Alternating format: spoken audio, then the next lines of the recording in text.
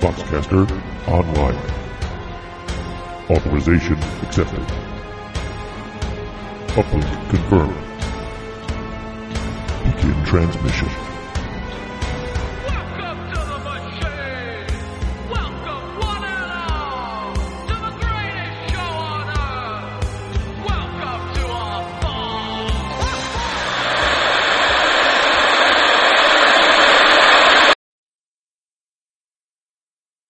I was there, he would say afterwards, until afterwards became a type quite devoid of laughter. I was there, the day Horus slew the Emperor. It was a delicious conceit, and his comrades would chuckle at the sheer treason of it. The story was a good one. Torgadon would usually be the one to cajole him into telling it, for Torgadon was the joker, a man of mighty laughter and idiot tricks. And Loken would tell it again, a tale rehearsed through so many retellings, it almost told itself.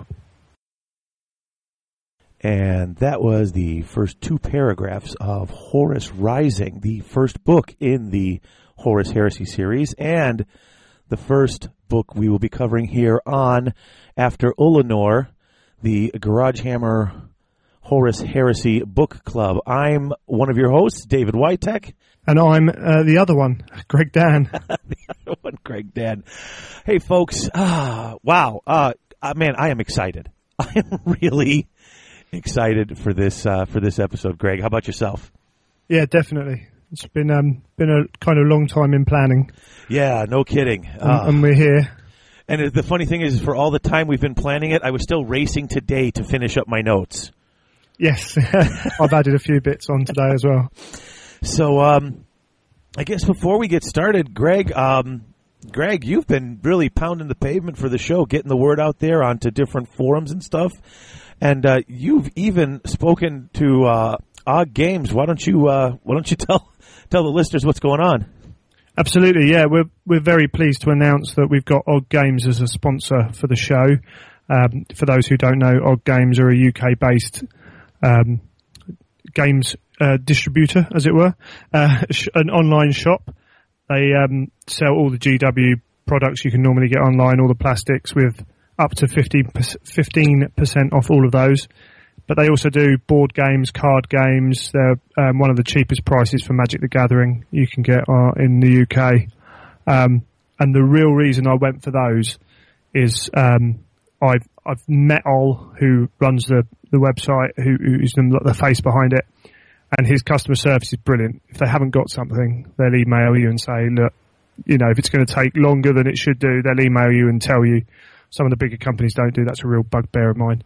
And I wouldn't have a company that didn't have a good customer service, wouldn't even kind of consider them as a sponsor on the show. So Og's signed up for a bit. Hopefully we're going to get some a proper advert for him in time for the next one. We'll get working on that in time for the next one. And thank you, Og Games, for deciding to sponsor us after that first preview episode, because I mean, that's just fantastic. And I mean, I know that they sponsor on like Bad Dice and other really big Warhammer podcasts, so I'm kind of honored that they decided that we were worth giving a shot to. So this is I was very keen to kind of, you know, support the process, which is all good. So if you're living this side of the pond and you want some Warhammer or non-Warhammer toys, he's got all the latest hot stuff that comes out, goes through the shop. Magnets and hobby stuff as well, so you can go and grab that. Go and visit oggames.co.uk and find all your reduced price goodness.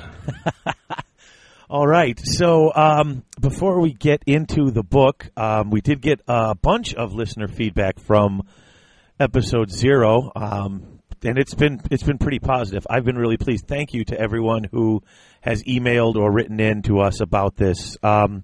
Now, I know, Greg, we had a couple of people asked a couple of questions, and I know you had some stuff written up for answers.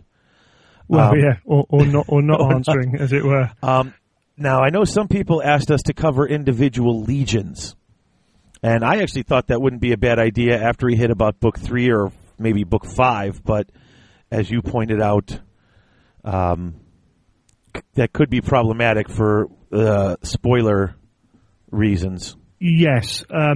Although I'm sure there are people listening to this that have read the books and are probably up to date, with the current book release schedule. I know there are people who will listen to this who are reading the books out of schedule, maybe, or even are reading the books with us for the first time.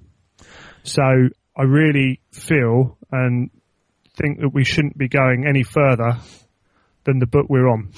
Because the last thing I want to do is say, oh, by the way, Loken turns out to be an orc. That's not a spoiler, by the way. Yeah, okay. And have someone their journey ruined by revealing that too early.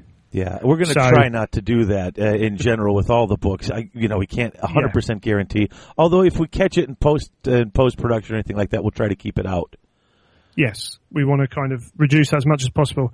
And unfortunately, talking about the legions before their story arc is really grown, even going well on into the story, where a legion stands in relation to the conflict is still very, for some of them, that's their whole story, is where do they stand.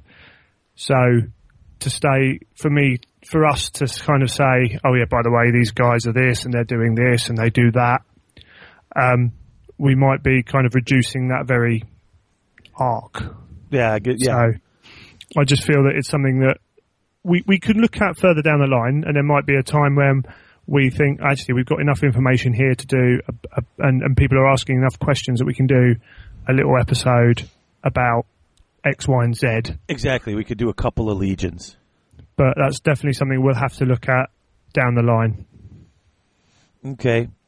And we also were asked why, I guess some people wanted us to go back even farther than, than the Unification Wars. I know the reason I didn't go back further than Unification Wars is because I don't know farther back than the Unification Wars. What were you thinking, Greg? Well, we touched on it when I said about the old fluff had the Emperor as being a historical figure, even through our times. We touched on that. Unfortunately, it links in with something else I wanted to talk about, which is what is canon. And by canon, we mean the official fluff that's currently going out. And these books that are being written at the moment are canon. These are what happened according to whose viewpoint you're looking at it from.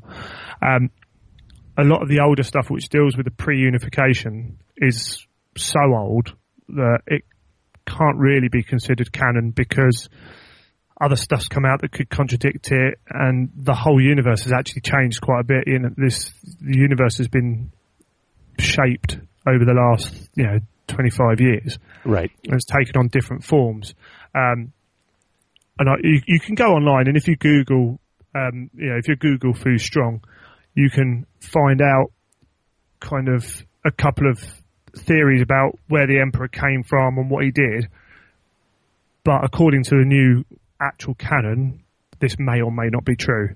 So rather than muddy the water, I think we're just going to keep it to what we know to be canon, which is, pretty much what's going on in these books at the moment. Right. Speaking of what's going on in these books at the moment, we have gotten a lot of tweets and emails from people who are saying, a couple people who said, I never picked up the Black Library, or I never went with the Horus Heresy books, but, the Before Olenor episode piqued my interest. So we do have a lot of people who are reading this for the first time. And so we are, like you said, going to try to keep to just each book. But if you haven't read Horus Rising yet, we're going to talk about everything. Okay, if you've ever listened to the regular show Garage Hammer and heard one of our book reviews for the Army books or for Tamarcon or that, we get into a lot of detail. So if you haven't read it yet and you don't want a spoiler, shut off now. Shut it off now and go read and come back later. The show will still be here. You can come listen at another time. But if you don't want to hear about Horus Rising before you read it, this is not. I mean, we're gonna talk about everything. So yeah, this is not a podcast to get you to buy the book. This is a podcast for once you've read the book, or if you even if you don't want to read the book, you just want to know some more. Maybe Right. maybe you can join in that way. But yeah, certainly if you don't want to know what's going to happen, then pause us for however long it takes you to read the books. Yep. And catch up. And that's why, and we're going to keep that with the topics on the forum as well. Yes. So I felt a bit bad on the last episode's forum topic. Someone posted questions and talking about the books further down the line, and I kind of I stepped in and said, just be a bit careful, because again, we don't want to be giving away people's enjoyment, of finding out stuff by them accidentally reading something on a thread. So it's a fine balance sometimes, but if we can not just like try if you accidentally throw one up there, we're going to toss you off the forums or anything. By the way, it is the Garage Hammer forums, garagehammer.net/forum. You can come in and join. You do need to introduce yourself. If you don't post in the introductions, it won't let you post anywhere else. But after Oleanor's got its own page, it'll have its own threads. And at the top of every thread, the first post I'm going to post, please keep it to this book or previous books. Try not to go ahead. It'll be a little bit hard with these first couple of books because this is a trilogy and there's so many things tied together. And like I said, we're not trying to be the comment and the post police, but we're just saying for people who haven't read, try not to jump ahead too much on them. Just think, if you were reading, an epic series of books that you hadn't read before, would you want to know that X, Y, and Z happens in those books 3 books before they happen? I love that book, especially at the end when you find that there was a twin brother. What? Yeah, exactly. Yeah, it's so just be a little bit mindful when we're talking about it. That's we want to try and avoid ruining someone's day. Yeah. What else? We had a couple last bits of stuff. Our release schedule, we've been saying 4 to 6 weeks, folks, and we are going to keep it to 4 to 6 weeks as of right now, although I know Greg and I are working very hard to find a monthly release schedule, like finding a date to release outside of the 10th and 25th when we release the regular Garage Hammer shows. So we're hoping to keep this on a regular schedule, but it's going to take us a little time to find that date to work, especially since Greg and I have very different schedules and we have a 6-hour time difference. Yes. So Greg is graciously, it is just after midnight in merry old England today. So, and I had to rush home and feed the kids real fast so I can get down here early. So here's where we are. In conjunction with that, hopefully this is going to be the kind of format the show's going to move on, although I can foresee it, kind of streamlining. We're going to have the introduction. We're going to talk about the feedback that's come through. And then anything we feel needs to be talked about, and then move on in the second part to the actual review itself. So there's going to be this time at the start of each episode to go over things. Hopefully we're going to start getting some real comments back, and we can go over about so in the next episode we could go on about people's feedback about Horus Rising. Right. I want to do a couple of just 1 or 2 more quick things. We've actually, I believe it was Kenny Lull, already threw like a donation in for the show, wanted to throw in something to help keep the show running. We've gotten, like I said, some very positive feedback, and I suppose I ought to put a thank you out there to Cranky Lawyer. Greg, I got home today and I had a package from Cranky Lawyer, and I mean, I've often opened it and found bizarre things, his Jesus Hates Chaos Dwarf shirts, or I know he bought Christopher once a pair of pink boxing gloves. Spam cookbooks, English to American to England dictionary. But today I got home and opened up these very large, trade paperback versions of Betrayer and Angel Exterminatus. Oh, brilliant. So these, I believe, are books 23 and 24 in the series. That's correct, I think, yes. And I'm actually on 17 at the moment, but this is, I think I've only purchased up to 18, so this helps me out plenty. Brilliant. So I'm all excited. I'm looking at the covers going, ooh, exciting. So thank you to Cranky Lawyer. No, really, yeah. And I think that's it. Why don't we start with first impressions of the book before we start getting into the meat and potatoes? So overall as a book, Greg, what are you thinking? Well, I suppose what I should say is I read this book when it came out. I bought it the day of release 5.5 years ago, whenever it was. Read it then, and then actually listened to the audio when a couple of months after we first started talking about doing this, and then read it again last month to actually make notes on it and to go through it. And I must admit, even when listening to the audio, which is abridged, unfortunately, I only then remembered how good a book it was. Yeah. Now, I only started reading these about a year ago, and actually my Horus Rising book is beat to hell. It's been read by several people. I'm going to have to get a new copy because the cover is ready to fall off. And like I said, I was just sort of devouring them and moving through them a little bit quickly, and I mean, I liked it, and there was all this stuff, but I was actually coming at it from a point of view of having really not, I mean, I know you were excited for it, and you had some 40K knowledge. I mean, you kind of knew what was going on. I was coming at it from, everybody keeps saying I should read this. You like Black Library, you have to read the Horus Heresy. Yeah. The extent of my 40K knowledge was sort of paging through the fluff in the front of the blue rulebook. Yes, okay, yeah. So I'm reading this, and I didn't know characters. I didn't know who people were.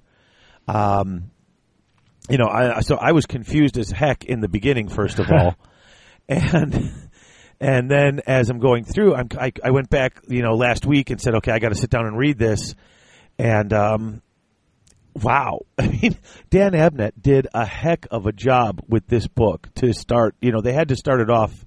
It had to start off strong. It had so much to introduce, so many characters, these plot lines, and you had to do it in a way that didn't give away too much. It's a kind of balancing act. They also, when they started the series, they kind of planned the trilogy, the first three, and a little bit more, but never really had an overall concept of how far they were going to go as well. So I think that actually feeds in a little bit as we go down the line, but they were, it was put out there as kind of, let's see what happens with these books. And I think sometimes Dan Abnett's name, for some people it means they're going to read it no matter what the subject is, and for some people actually they don't want to read it because they've read a different Dan Abnett book and it doesn't really fit. I've seen questions to Dan Abnett before about, do you have two different writing styles for your regular Black Library stuff and then the Horus Heresy? And his answer has always been no. However, I think there are slightly different ways of writing from his more kind of pulp holiday reading kind of thing to this. What non-Horus stuff has he written? The Gaunt's Ghost series is the massive series. The Eisenhorn series, Eisenhorn and Ravener. Okay.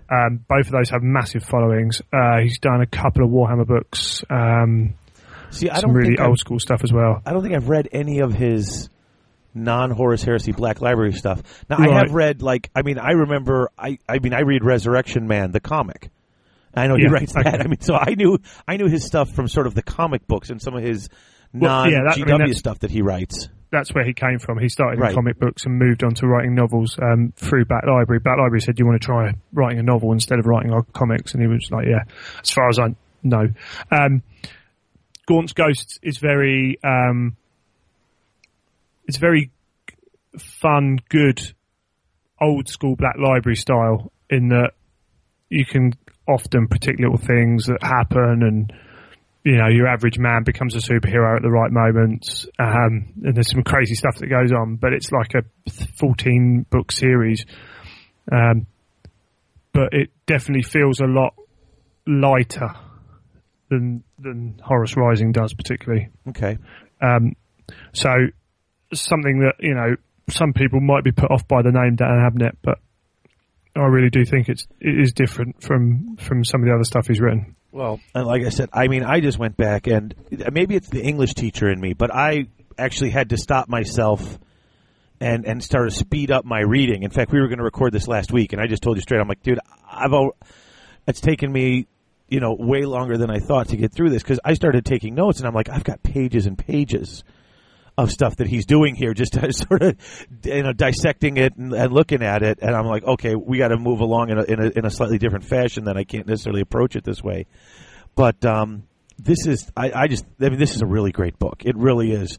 I think, and later I'll bring it up. I have only one beef with the book, and it's a beef that I have, I think, with a lot of Black Library series. Right. But I will bring it up just a little bit later. Sure. That's quite all right.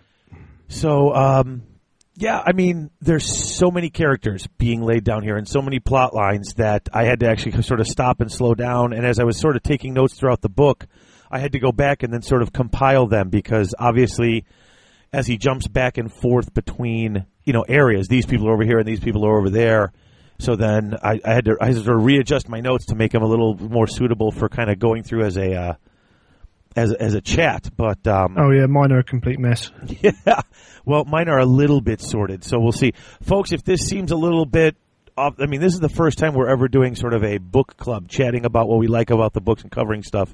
And I know, Greg, off the air we had said this one's probably going to be a little different from the others, because we're really setting up a lot of characters that are going to run throughout a trilogy. So sort of talking about them and how they come across to us and stuff like that is going to take a little more time and a little more effort than it's going to be up with future books. Yes. But so why don't we start with part one, The Deceived? Indeed, the book split into 3 parts, yep. Which kind of have their own kind of feel to them, don't they? Yeah. Or I found that anyway. I'm telling you. I would agree. So the first part is all about we see the Space Marines of the of the Lunar Wolves doing what they do during the Crusade, which is approaching a planet and offering them the choice, in quotation marks, of subject to the Emperor of mankind and become part of this great Imperium, or face the consequences. And on from that, I really got a feel from this start of this book, from this very kind of section, that it was all about highlighting all the good bits of the Space Marines. Yes, absolutely. It was all about hope. There was this kind of real kind of almost religious kind of zeal in what they were doing. And it was all, Space Marines charging through this planet and nothing can touch them, and, Titans appearing and that inspiring the Marines to perform even better, and humans were like babes to them. They couldn't even stand in the shadow of these Space Marines that were running through to take this world in short manner. Right. And it was all like, well, nothing can stop these guys. These guys are phenomenal. Right. It was interesting, though, because, like I said, now, coming from the point of view of someone who didn't know his 40K lore and had never read any Horus Heresy books, obviously the beginning of this is confusing. Yes. Horus killed the Emperor. What? Wait a minute. And then I'm reading this going, okay, this doesn't even make sense. And then they keep describing the planet, and this guy says he's the Emperor of mankind, and they've got these... and not knowing all the different names for all the different people. This first planet that they get to, 6319, which is that's, how they delegate the planets. They're the 63rd expedition. 63rd expedition, right? Yeah, and the 19th planet. And it's the 19th planet being subjugated.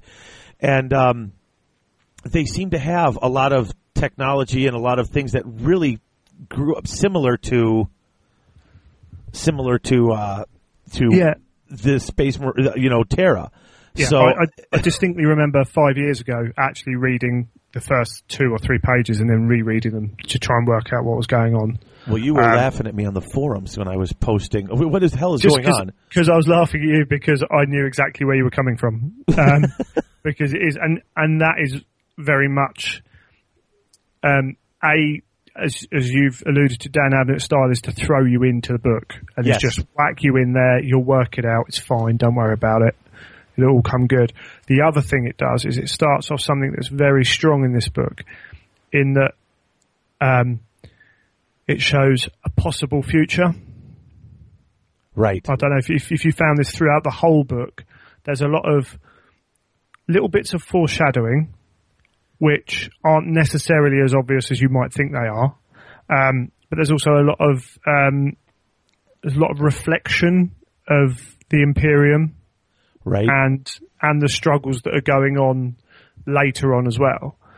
And Dan Elliott keeps throwing these symbols in there of kind of what could be and what will be and what might be. And so this is the very first page. You've got the potential of Horus killing the Emperor. Right. And it's like, well, yeah, okay, it's part of the story as we find out that this human is put himself up as his own emperor, and you have an Imperium of Man, which is separate from the Imperium with a capital T and an I. But there's a kind of possible flash forward of, in the long run, could this happen? Right. Which I kind of like. I really like that through the whole book, actually. Yeah, it comes up a lot.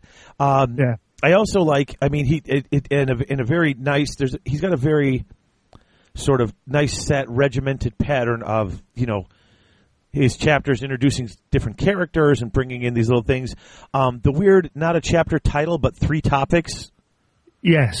Which was totally something I had not seen before, which No, I the really same. sort of liked. Yeah. Nowadays, I mean, I remember when I was younger reading, and I'd read things like Tolkien and things like that. You'd get there would be a book was 300 pages. It might have 10 or 11 chapters, And lately, I'm reading books where chapters are 2 pages, 3 pages long. It's like you get in the car, drive somewhere else. It's a new chapter. Yeah. And but these are slightly longer chapters, and they've got these little things they're going to hit, alluding to kind of what's going on. But why don't we talk a little bit about some of the characters that get introduced here before we run through, or do you want to run through what happens on 6319? Well, should we go through it and kind of work with the characters as they come up? Try that. Okay. See if that works. Right. I don't know. Well, or do you want to go through? Well, right in the beginning, they're fighting a battle, and the character you're meeting is Loken. Loken, yeah, who becomes the main guy. Yeah. Obviously, who's the protagonist of the book, who's an up and coming space marine who's got all those attributes that you would want in loyalty, and he's clever enough, and he's capable enough fighter, and he's got the drive, and he's got all those things, and you warm to him straight away, I think. Well, and they show you. Because it's. Go ahead. Carry on. They show you all of it right here in chapter 1. Yeah, I mean, bam, it's there. He comes in and he's fighting. He's a captain of the 10th Company. I believe 10th Company. Yeah. He comes flying in. The battles are going on. There are some Space Marines dying around him because actually some of these guys have a good enough weaponry that it's actually hurting. Yeah, Space they do. Marines. They do at a certain point start to hurt them, but it's Yeah, I mean they talk about how they sent in like a group to say, hey, listen, we're here. We've come to meet you. To bring in, like you said, to bring them back to the Imperium, and the reaction of the people on 6319 is to kill them. yes. Which shocked the Marines just that they were able to kill these guys. There's reports of the Invisibles, which they actually compare to the Custodes, don't they? Yeah, it's the Emperor's bodyguard who've got all the best gear and who are the most capable soldiers, which is exactly what the Custodes do for the capital T. And so as the Emperor, as they're charging in, Loken's telling people how he's moving towards the main place, and then First Captain Abaddon comes back and he's like, "Oh, we're getting in there too," and he's like, "I'll beat you to it." So you got sort of this, this gung-ho, bravo hero type thing. Yeah, it almost seemed to me during that bit that they weren't even worried about the people they were fighting. It was like there was such a secondary thing. It was like, no, we're just going to race because nothing's going to stop us. But then they did get stuck, which was great. Yeah, exactly. And they were just flying through, and it was like, and that was it. It was like nothing can stand in the way of these guys. These guys are going to clear the whole galaxy. There was a great part though that kind of showed how Loken was a step above and beyond his compatriots there. He gets to this part, and everyone's standing around. There's a couple of dead Space Marines on the ground, and he's like, "It must be the Invisibles. We can't see them." Every Yeah. time we move out, they're getting shot. We've thrown a bunch of grenades back there. Nothing's slowing them down. I hope Invisibles doesn't also mean Invincibles. And Loken looks and he throws something. He's like, "Oh, wait a minute!" Boom, throws it. It's runs back there. He realizes it's a cannon set up with motion detectors. So he just distracts the thing, runs flying over there. Wait, no! Boom, rips it all apart. They come over there. Some people say that's being reckless. Playing the hero. And that was just so great because it automatically set him up as he figured it out quicker than anybody, and he ran in and took care of it. Smarter than the average bear. Exactly. It was a fantastic bit of storytelling, and he gets past the sentry gun, gets in there, and then when he gets to up to where the Emperor's quarters, he beats First Captain there. And he beats everyone there. Yeah, he sees the guy and he starts talking to him, and the guy's just like, "Why couldn't you just leave us alone?" And there was also quite an interesting bit on truth, right there, because the Space Marines believe they're bringing the Imperial truth to the galaxy, but obviously other people are thinking, well, that my truth is that you're not. You just come and slaughtered our world for no reason. And as you say, the Emperor who's there standing in front of these Space Marines is like, why couldn't you just carried on past us and left us in our little world kind of happy and not bothering anyone? Right. Which is something that kind of starts to become a theme as well. Yeah, the question comes up at least twice more in the next couple of chapters. What was interesting was they come in there and then the other Marines get in there and you realize that guy wasn't the Emperor. That guy was a decoy. Yes. And the Emperor is sort of, I guess he seems to be rather invisible too. And he's got the same kind of technology going on to keep him safe. And the Invisibles, it's kind of like that Predator invisibility. They're bending light around them. Yeah. So if you kind of keep an eye, you can see them. And he figures it out right away and starts going after them. But the Emperor lets out some sort of sonic blast, some sort of force blast thing. Blows, and they're on the top of this huge spire with all these big glass windows. It's this really just beautifully described, place where the Emperor can see over the whole region. Space Marines are getting blown out the window. One guy gets his back snapped over something. Loken himself is almost knocked over the edge. He's holding on for dear life. His legs are flinging out behind him. Just to give you a sense of the force that's being used, because, these guys are huge, and that armor must weigh, Yeah, well, yeah, if they didn't have the power packs, they can't move. Yeah. Their armor's that heavy. Right. And so you've got these huge guys with this huge armor, and he's just holding on, and his legs are flinging out behind him. And then a god descends, which was so, I remember the first time I read this, I had to go back and read it again. I was awed. I really was awed. I got that sense that you get, because they describe several times throughout the series as humans seeing a Primarch and just losing their minds, just like unable to think, not going insane, but just being empty of kind of anything but what's in front of them. Yeah, it completely shuts down. There's something later in the book. It actually happens later in the book, and it's one of those things where you kind of laugh at it. But this golden god comes down and lands and looks around and aims his gun and fires one shot at the throne, the big golden throne. There's another nice little thing there. Yeah, exactly. Fires a shot at the golden throne, and boom, everything stops. And there's the burnt-out husk of this Emperor, and it's Horus. And we see here, Loken's not used to seeing Horus so close. Although he's captain of the 10th Company, he's not that high up that he's going to be, speaking to Horus and with Horus all the time. Right. So we see it from Loken's kind of slightly detached viewpoint than it becomes, because it obviously moves further into the circle, but he's there and he's just seeing his kind of this god that he doesn't really understand at all. Yeah, has no inkling on, and so we can get that kind of majesty and everything that comes from him. And Horus kind of seems to exude. Abnett seems to really write well. His charisma comes across. Oh yeah, in the books, a lot of it's through other people's reactions, but it comes across like, this is a guy that can lead. Oh, exactly. And you're just mesmerized by him when he shows up.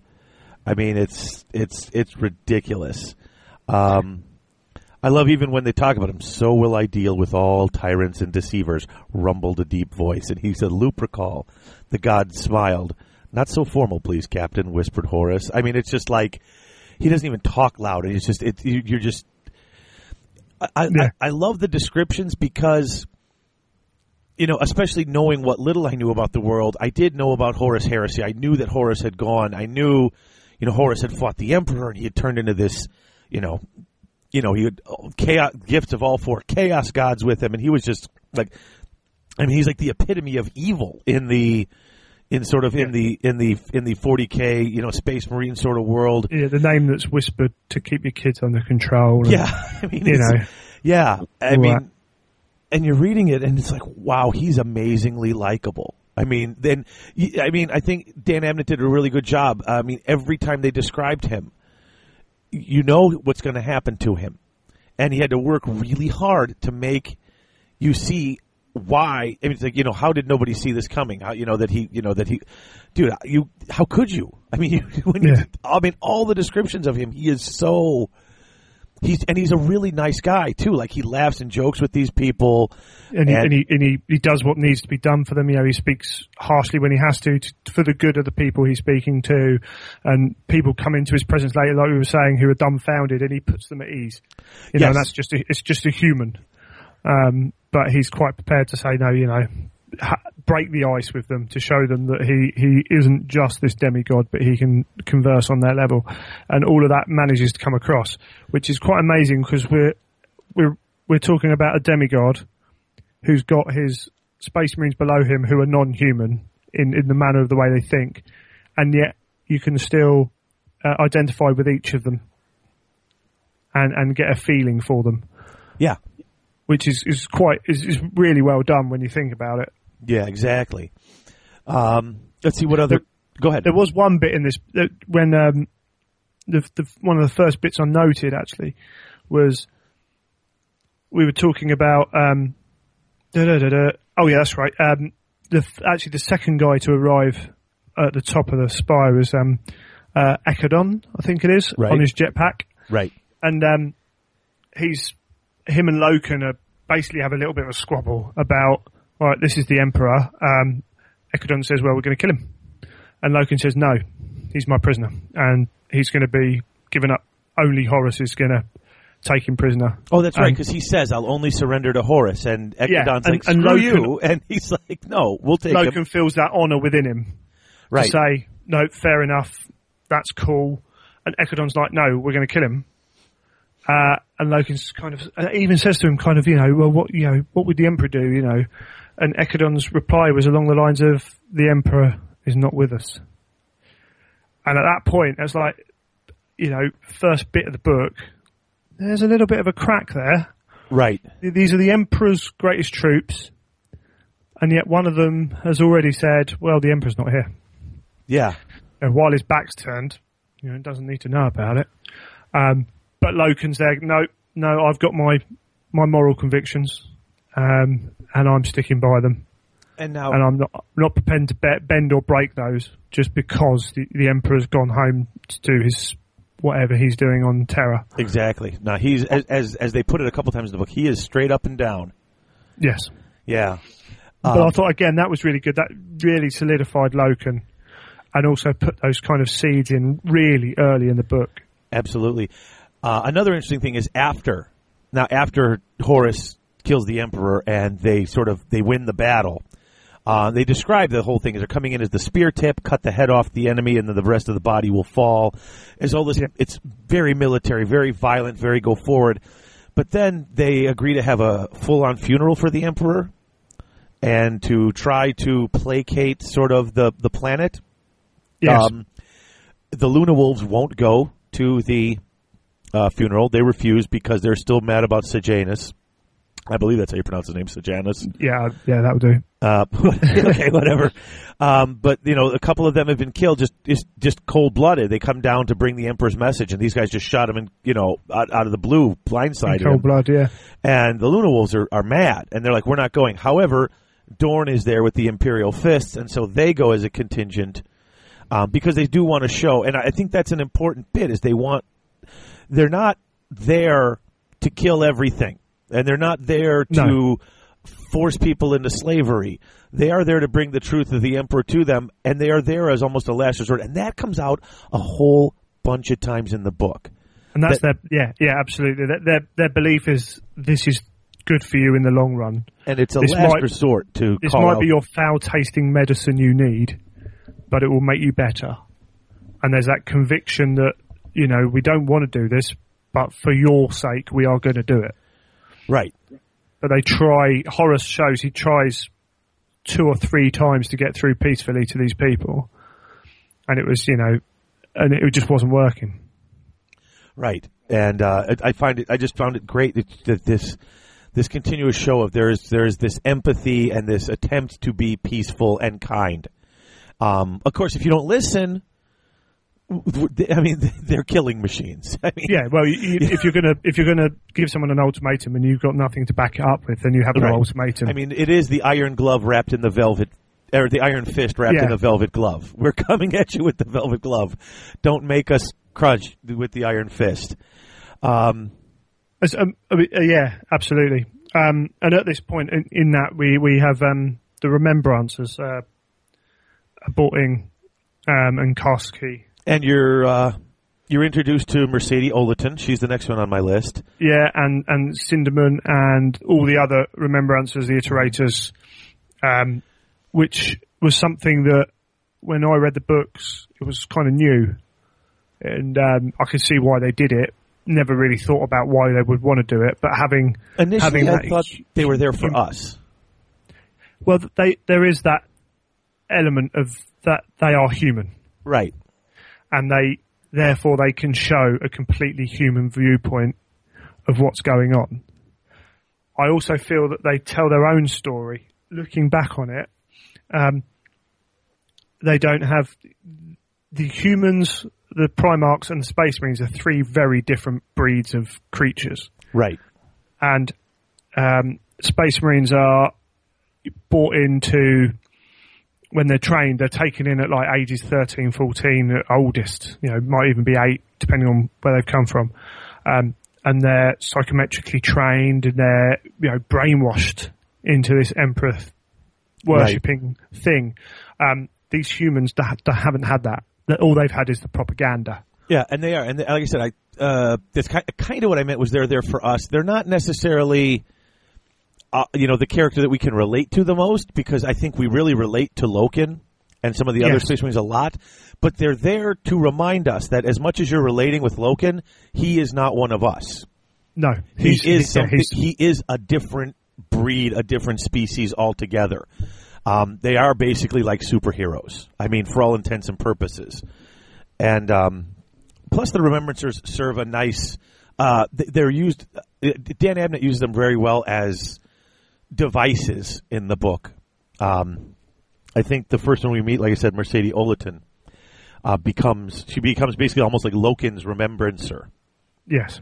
And it's really great because I got to read this one part. It's when she first meets up with him. When she first meets him, she's supposed to meet with how did you pronounce his name? Torgadon? Something like that. I'll go with that too. I was saying Torgadon, but I could be Anglicizing it. I think, as far as I remember on the audio, it was Torgadon. Well, I was saying Abaddon, and then I actually said I want to make sure this is right, and I went on the internet and went to dictionary.com and clicked, and it's Abaddon. So, if I'm going to pronounce, I'm going to go with Abaddon. I think the demon's Abaddon. I think he's pronounced Abaddon. Yeah. But it doesn't really matter, does it? Really? Right. Folks, I figure if we're going to go on the show, names, if I mispronounce people, I'm not going to mispronounce, basic words, but I'd like to think that I am smart enough to pronounce things right. But with names, you never know. I don't hear them pronounced. But he asks, can I help you? And she says, I understand you have a story, a particularly entertaining one, and I'd like to remember it. And which story? Horus killing the Emperor. He stiffened. He didn't like it when Nana Astartes humans called the War Master by his true name. And it's just like, oh, okay. And then later in the same chapter, when she asks him, couldn't we have left them alone? Because she's really great, because she's got a human point of view. He tells her the whole story about how they placated the planet. And says, couldn't we have left them alone? No. Ask a better question. Very well. What's he like? What is who like, lady? Horus. If you have to ask, you've not met him. No, I haven't, and I've been waiting. Still, I'd like to know what you think of Horus. And there's the dash. He cuts her off. I think he is War Master, Loken said. His tone was stone hard. I think he is the master of the Luna Wolves and the chosen proxy of the Emperor, praise be his name, in all our undertakings. He is the first and foremost of all Primarchs, and I think I take offense when a mortal voices his name without respect or title. Oh, she said, I'm sorry, Captain. I meant no, I'm sure you didn't, but he is War Master Horus. You're a remembrancer. Remember that. And it's like, oh, damn. He seems like a really calm and down-to-earth sort of space marine, but, man, is he loyal to Horus? And does he... Yeah, again, that's something that's rammed home through that whole book. Right. Horus is much more than just their leader.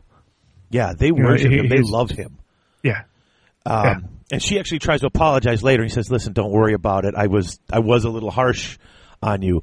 But just to even hear a normal human say his name like that without a title or respect, it actually got him angry. Just to hear someone say the name. I was like, ooh, Yeah.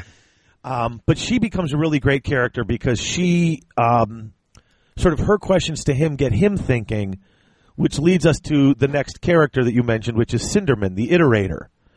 Yes. Who's one of these guys who's out there giving speeches and rallying the troops, and he's sort of Loken's mentor / teacher? Yeah. Again, we've got Loken was, taken in as a young man to be indoctrinated into being a space marine. You've got this guy who's like 8 foot tall, power armor, greatest of the greatest, and yet he's going to this old man for teaching because this guy's actually lived a human life for however many years he's been alive. Yeah, so he's getting his philosophy and stuff like that from this guy. Yeah, space marines don't get that. They don't have their life is about going from war to war and doing the Emperor's work in that respect. Yeah. The humans can supply that, and Sinderman has this wealth of knowledge and philosophical ideas and debates, and there's another device that once again that opens up another side of Loken to us because he's the one who asks questions, not like Oleton, who's sort of like starstruck and amazed and just wants to learn what it's like to be a space marine. Here's a guy who knows what it's like. What do you see yourself as? Because he asked Sinderman, couldn't we have just left them alone? Because he doesn't know if he should join. They want him to join the Mournival, which is the group of the inner poor. circle. Yeah, the inner circle of Horus that helps sort of talk and his sounding boards. They almost say they call them naysayers. People who question him and sort of make sure he sees all sides of an argument. It reminded me of the Four Humors. From right, old, and because you've got Abaddon, which is, the anger and the choler, and then you've got Little Horus, who's the melancholy. You've got the laughter, from Torgadon, and then you've got Loken, who's like sort of the calm and the balance. Yes. And he asked him, he goes, really, should I do this? Because he's asking, should I have left them? But there's a great conversation that I really enjoyed, which he says, do you ever, he goes, I'm not supposed to ask questions. I'm a weapon. I don't question. I get orders and I do it. And he goes, you never question them? He's like, not when I've got orders because people above me have figured them out. And then he's like, yes, but later on you have other sort of, and he's like, you have a humanity that is important. I think that's why they picked you. You seem to have a link to a humanity that balances out some of the other Space Marine stuff. It's a really great passage and a great conversation. But he seems more human because he asks these questions. And so the question comes up again where he talks to him, couldn't we? And then the topic of truth comes up again. Yeah, I've written a big, kind of my notes, a nice big section on that. The truth, the imperial secular truth, and truth comes up in different forms, and the imperial secular truth is something they're trying to really, that's what they're bringing the message. Right. Of there are no gods, there are no demons, there is no, faith is not needed. We have science. Right. And science has all the answers we need. And he talks to Sinderman about this all the time, and they talk about it non-stop actually through the book. Right, because even Sinderman says, he goes, well, my truth is better than your truth, so that's it. And no, that can't be enough. Just because I know I'm right, well, you know you're right, so who's right? Also leads into that weird question of, he's like, well, if they believe they're right, why should we be pushing stuff on them? And he has a great thing. He says, if you saw a child drowning, would you save it? Yes. What if you went out there and you frightened the kid and the kid tried to beat you off? Would you just say, well, you're stupid, so drown? Well, no, of course not. Well, there you go. Yeah. You save them anyway. Exactly. It's a fantastic. The funniest thing to me was actually in the vehemence of that imperial secular truth is semi-religious in its nature. Yes. And they fail ever to grasp the fact that they're zealots for a secular truth.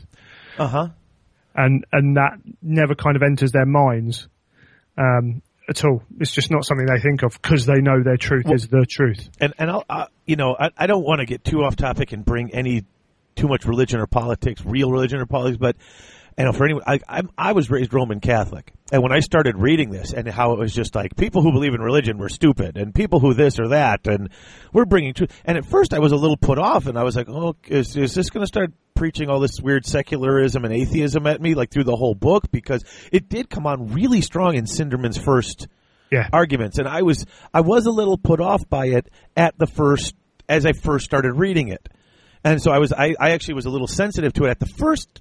Because it was so in your face, his first little speech, I was like, okay. It's very, very aggressive. It's very aggressive. And it's not throughout the series. It's just that this is what they believe. And it's part of this whole thing of there are no demons or monsters, which sort of later becomes, you start questioning. Yeah, again, it's a brilliant setup. Sinderman hits it, and then we get on to Carcassy, who's the other remembrancer, who goes off for his walk during the on planet side and gets beaten up because he starts to question. I thought they killed him. He does. Carcassy goes down there. We all did. And because it said he stopped breathing. I mean, he goes off, he gets drunk, he sneaks away.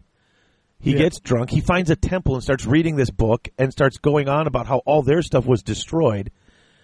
And then this is a guy who's talked about in there as having he believes in the sanctity of science and reason. He shows disdain for those who need a God. And yet on his drunken journey, he starts to question his own self. And even that, he walks into a place of worship and thinks he feels spirits upon him, looking down upon him. And even with this strong secular truth he's got, there's this supernatural thing to him. And we start to kind of get a bit of a breakdown of kind of, this secular truth is everything it lives up to be, Well, and then, of course, he goes back to the bar, and he meets a bunch of IG, these Imperial Guard, these human soldiers, and basically starts going on how nothing lasts. And so even the Imperium's not going to last. Someday this will all fall apart. Even what you build won't last. And they get pissed, and they beat the crap out of him. They do. I mean, I thought they killed him. It literally said he stopped breathing. I'm like, damn, they killed him. And it turns out later they didn't. And that's when Mercedes comes up and asks Loken to intercede, and basically he's going to be sent back to Earth and his remembrancer title taken away. But Loken vouches for him, but he has to pass all his writings through him, and he goes, becomes his sponsor. Yeah, he comes and he questions him on a bunch of stuff, and he's like, He goes, she said that you never lie. He goes, is this? I'm asking you straight up, do you lie? He goes, no, I don't. I never lie. He goes, you never lie. He goes, nope. And he's asking him, he goes, and what did you say? And he tells him, I said that there's nothing you make will last, which actually goes back to something from earlier when he met up with, who did he meet? He meets someone from one of the other, Sigismund from the Imperial Fists, who tells him that the war will never end. In the far future, there will be only war. Yes. And, so he hears again, the war's never going to end. Nothing's ever going to last. You're going to have to fight to keep it there. And actually, Carcassy or whoever his name is thinks I'm getting sent back. He's asking me all these questions, but he tells him the truth anyway. This is what I said. And he looks at him and goes, I will sponsor you but only on one condition. Well, two, I have to see everything you're writing.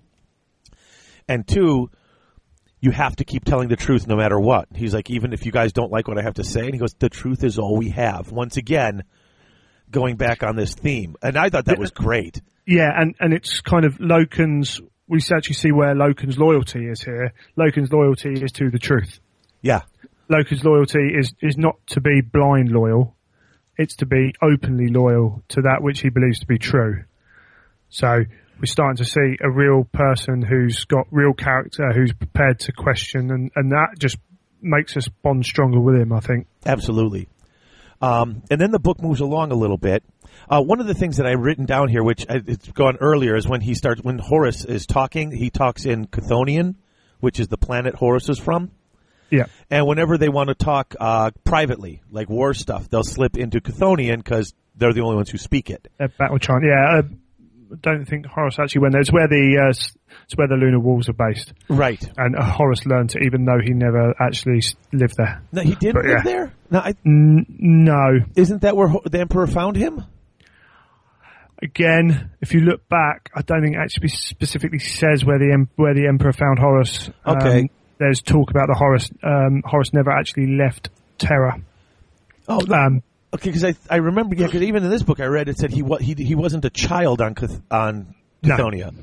No, but as in, so not that he never went there, but he wasn't like the other Primarchs were spread. He didn't land on Chthonian, was brought up there. Okay, that's just where they've gone to get their Space Marines from. But it's a little bit grey. Yeah.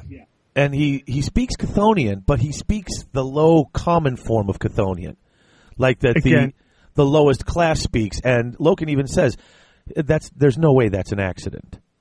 No, it's all part of that. Horus knows exactly how to get every single person he meets onto his side. And by speaking like the most common tongue of this language, he is one of the common people. Absolutely. From a planet of gang culture, he lowers himself to being a ganger, to being one of them. And he does it all the way through the book. Every time when he meets the Imperial Fists, he talks to them in a way that they're going to respond to. And he does it to the humans, and he does it all the way through. Right. So then we move along, and Loken is brought down by the 3 remaining members of the Mournival, because one of them was the one who was killed, Sejanus. And now so you've got Aximand, Little Horus, Abaddon, and Torgadon. And Loken brings Mercedes Oleton with him, and she can't go with to the actual thing, but he brings her with because she's one of the reasons he's there, he says. It was, and she's thankful, but I think the important thing in this that I took away from it is they start that ceremony. You've got the reflecting moon, and Loken stops halfway through it and says, "Oh, wait a minute, I don't want nothing to do with this." And they're like, "What's your problem?" And these little rituals and ceremonies, they smack of some quasi-religious sort of thing, and he's like, this is not. And they're like, dude, calm down. We've been doing this for hundreds of years, and we just like to do it. It's a formality that we enjoy. There's nothing overtly religious mystical about it. This is how we did it the first time, and it's a tradition, not anything else. And once again, you get that whole, he doesn't like weird anything that's sort of under the table or gets out of the line from that open truth. Yeah, that's he's very straight down the line with that. Yeah.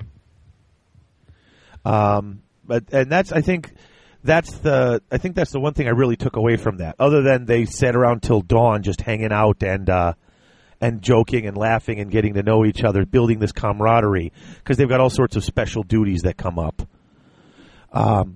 You're also Carcassy. I forgot what else he did. Was he introduced us? When he was in that temple, you get your first introduction to the Lectio Divinitatus.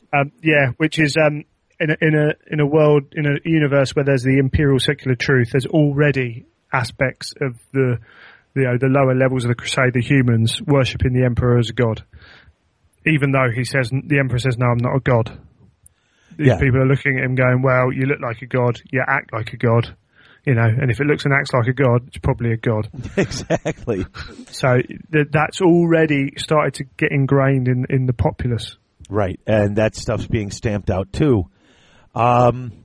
Let's cover one or two more little points, and then let's take a break because we're hitting almost the length that we wanted the show to be, and I'd like to try to get almost up to part 2 before we take a break here.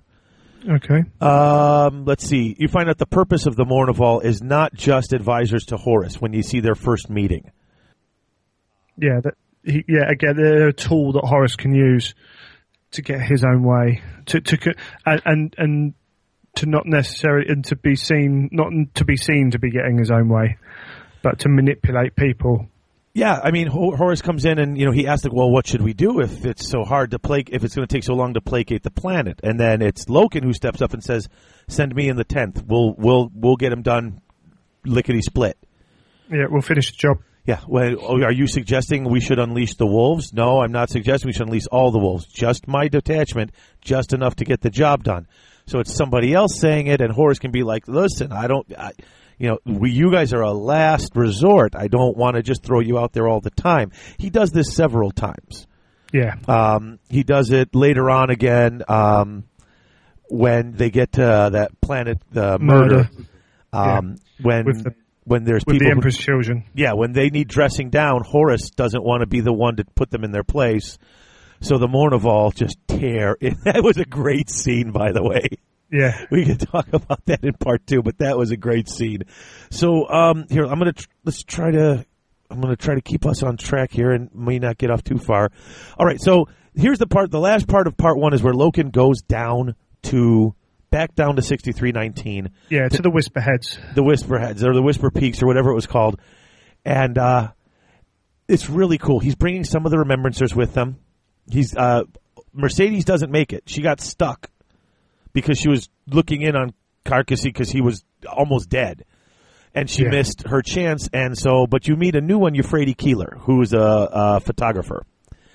And they're going down, and as they're going down to the planet, there's all this distortion on the Vox coming in, on the Voxcaster, with this I am Samus. I am Samus. Samus is here. I will eat your bones. And the very first, automatically, they put it down to the humans that are there are automatically saying, oh, it's something mystical. And then the Space Marines are automatically saying, don't be stupid. It's just a trick of the enemy. Yeah, that's their legends, and they're trying to make us think that their legends are real. Don't be stupid. Of course, you go in, and I knew a little bit like, oh, there might be something there because I've heard things like that before, even playing fantasy with chaos demons and stuff. But we'll see what happens. What really struck me was almost the Twilight Zone sort of moment where they get down to the planet, and Cinderman's there, and he's looking up on his slate. He's looking up the information. This was one of their old demons. It's like a demon on the planet. He was locked away in this place. He's like their version of the devil. And, so this whole thing coming through the Vox is, and he even says that, it's coming through on the Vox, but it's just them trying to scare people using that legend. And Keeler looks at him and goes, but I've been hearing it the whole time I've been here, and I don't have a Vox. Yeah, and yet he's still, all that time, he's grasping at the secular explanation of it. Yeah. He's so focused that he's blind to any other explanation as he goes through it.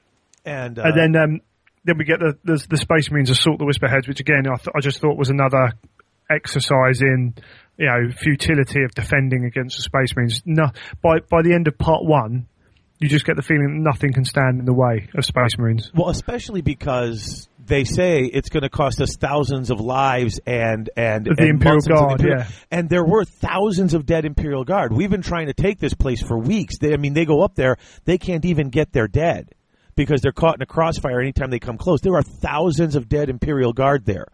And then the Space Marines go up there in a couple of hours. 90-some minutes, and they don't lose one Marine.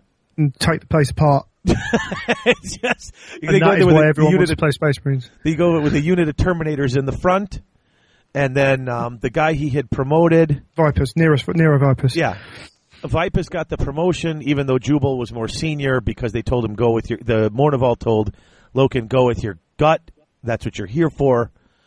And so he lets Jubal take the lead behind the Terminators so that he doesn't feel slighted. To regain some glory. Exactly.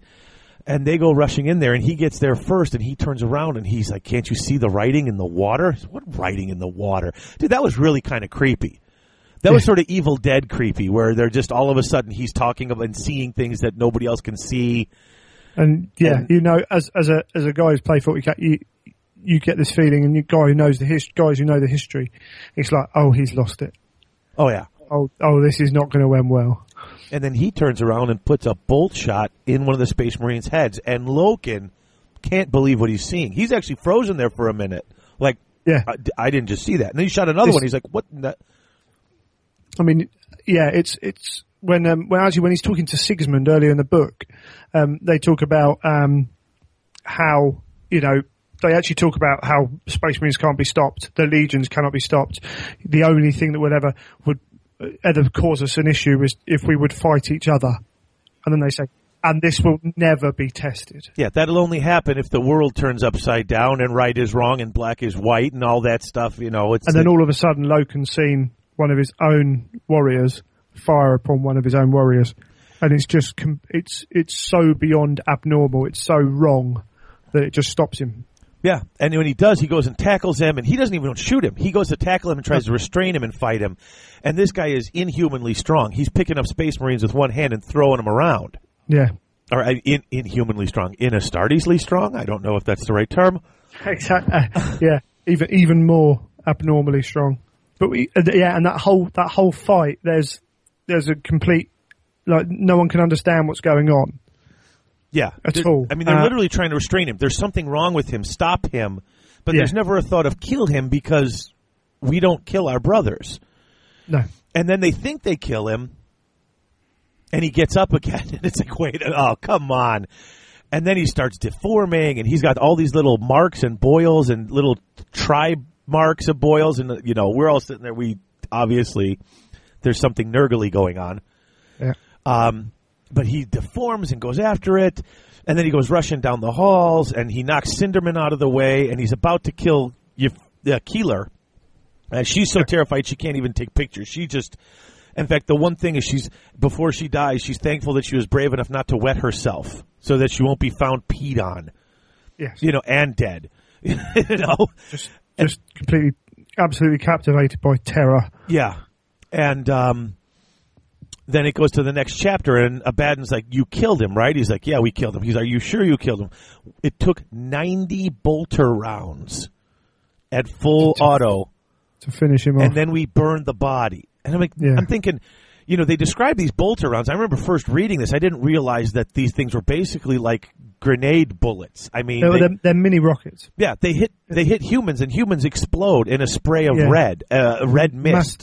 Mass reactive detonation upon impact. 90 of them. Yeah. One of them in a Space Marine's head kills Space Marines. Yeah. And you think if Space Marines are that tough, that's what they're doing. I was just like, that's insane. He actually goes to see Cinderman. Oh, and remember, they don't want this to get out. All hushed up. Yeah, and Loken doesn't like that. Are we denying this happened? No, but we don't want panic to spread through either. He goes, until we can figure out exactly what this was, that was just a crazy wild animal. They went from a perfect mission to a few losses. Loken is torn up by this. He goes to see Cinderman.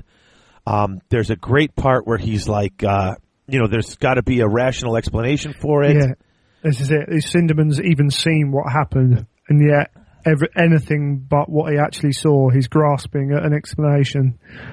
It's like, it had to be something else. It had to be something else. He's always looking for that, that cause for it, which isn't what it actually is. Yeah, because he even says, and actually Loken goes to him and asks him, and this is the part that actually kind of surprised me about halfway through the book. He goes, are there demons?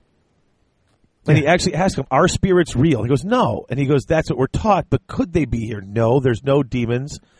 He goes, I've studied the archives, and I know that Samus is this thing. And he says to him, I'll read from here. Legends, Garville, only legends, myths.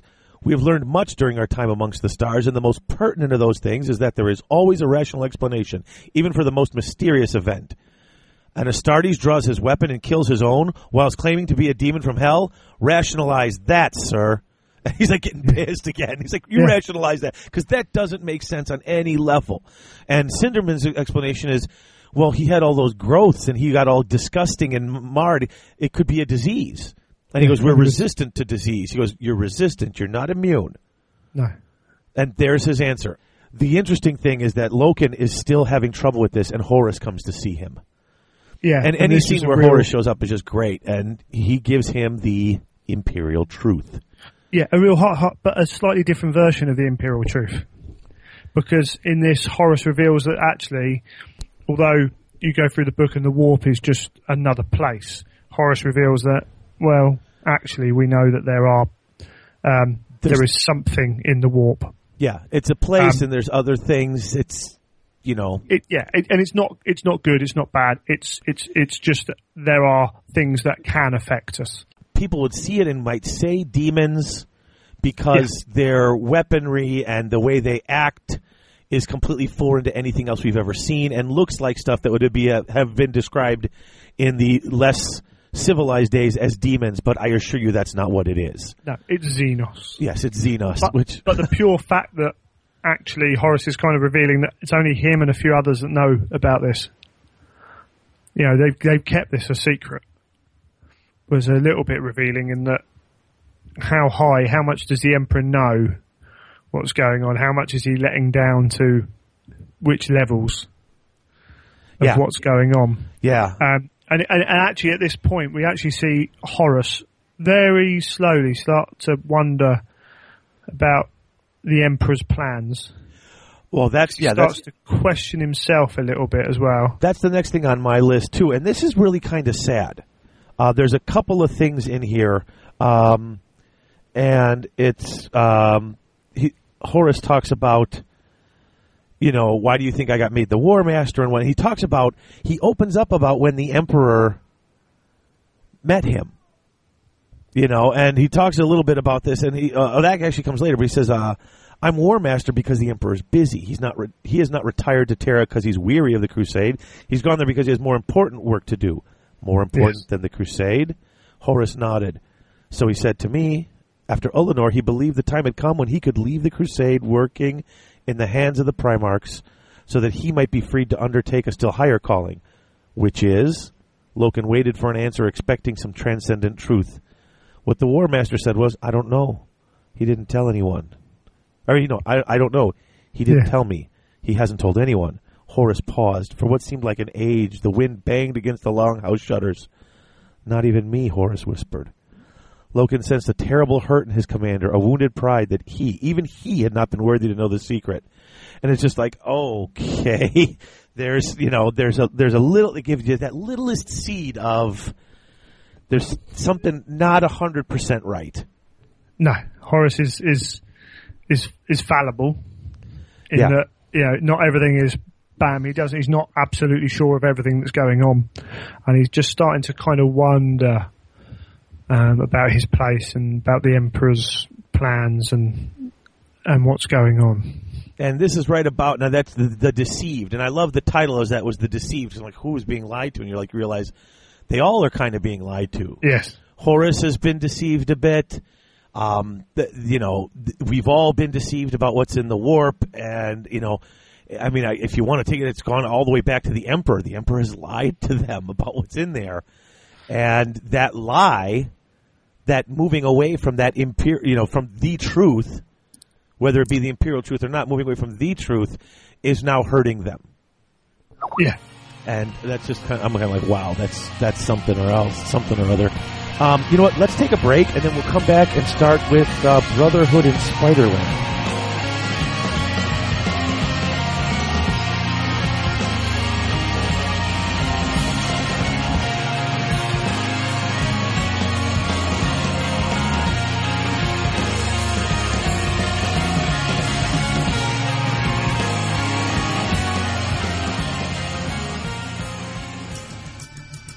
Hello, Joker here, transmitting straight from the guts of Gotham City.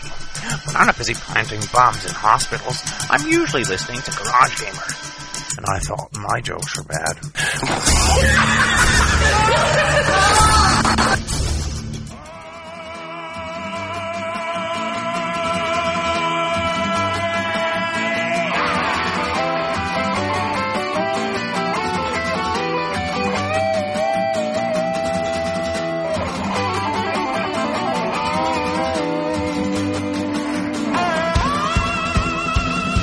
We are back, ladies and gentlemen. All right, the transmission continues. The Brotherhood in Spider-Land. I like this part. You know? Yeah. You get a couple of interesting things here. You meet an enemy that's actually deadly to a Space Marine. Yeah, absolutely. This felt to me, part 2 felt like where part 1 was all about hope and, you know, kind of rejoicing in Space Marines. Part 2 then showed you actually they can be hurt and there are some doubts and maybe it isn't going to be as easy as we thought it was. Yeah, all of that. But it also, I think it showed you that these guys, I mean, you hear that phrase all the time, they'll know no fear. Dude, they can take a lot, though, and they can dish out a lot. Here, you find out against an enemy that the humans wouldn't have a chance against, that the Space Marines are having trouble with. But, yeah, they might be having trouble, but damn, they're still good. They're still able to dish it out. Even when, in the direst of circumstances, you still don't want to mess with them. Exactly. So now you get this place that they've called Murder. Interesting. It starts off actually not with the Luna Wolves at all, but with the Emperor's children.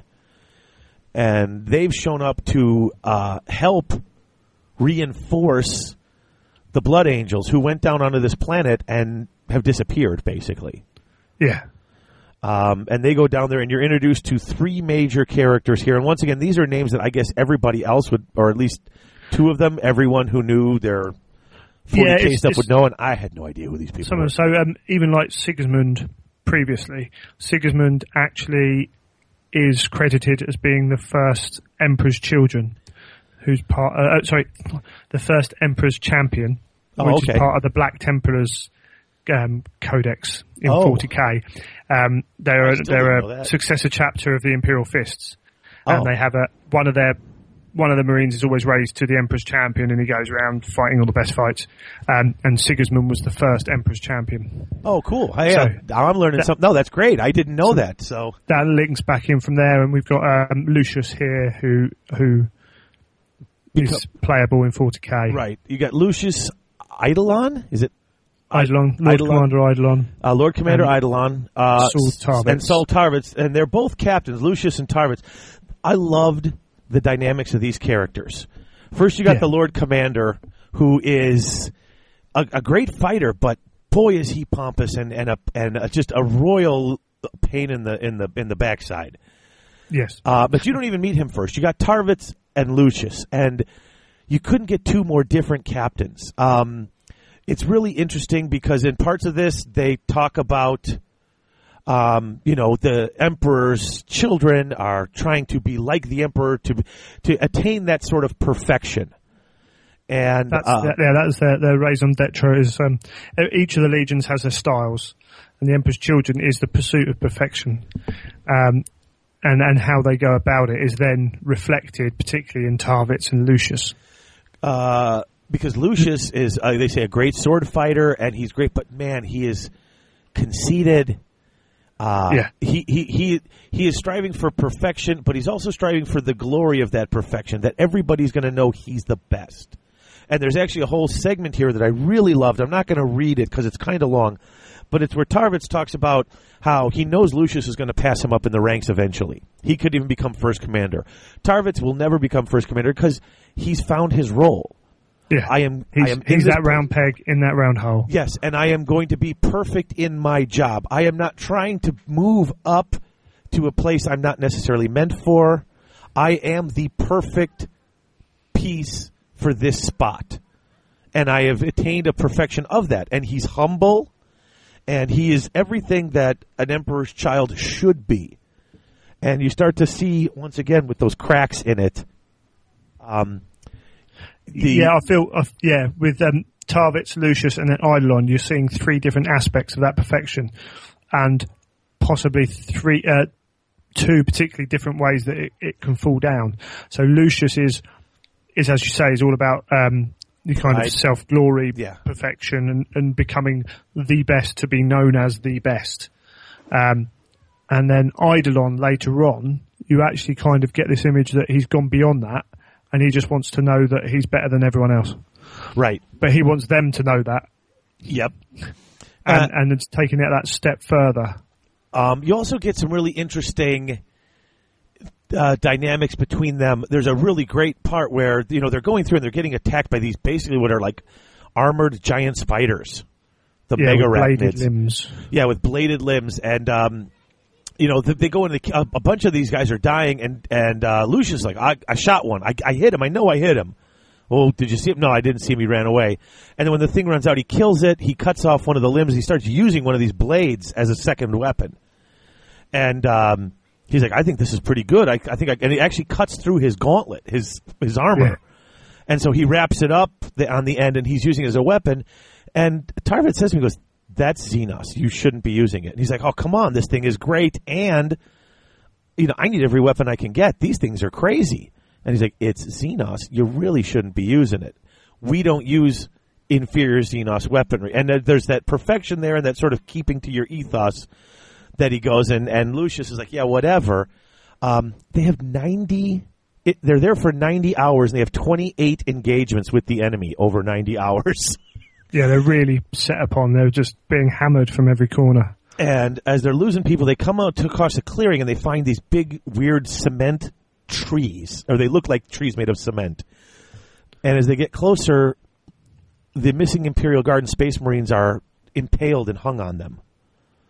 Yeah, all the Blood Angels are left. Oh yeah, the Blood kind Angels of as gory kind of. It's like a feeding tree for which these the flying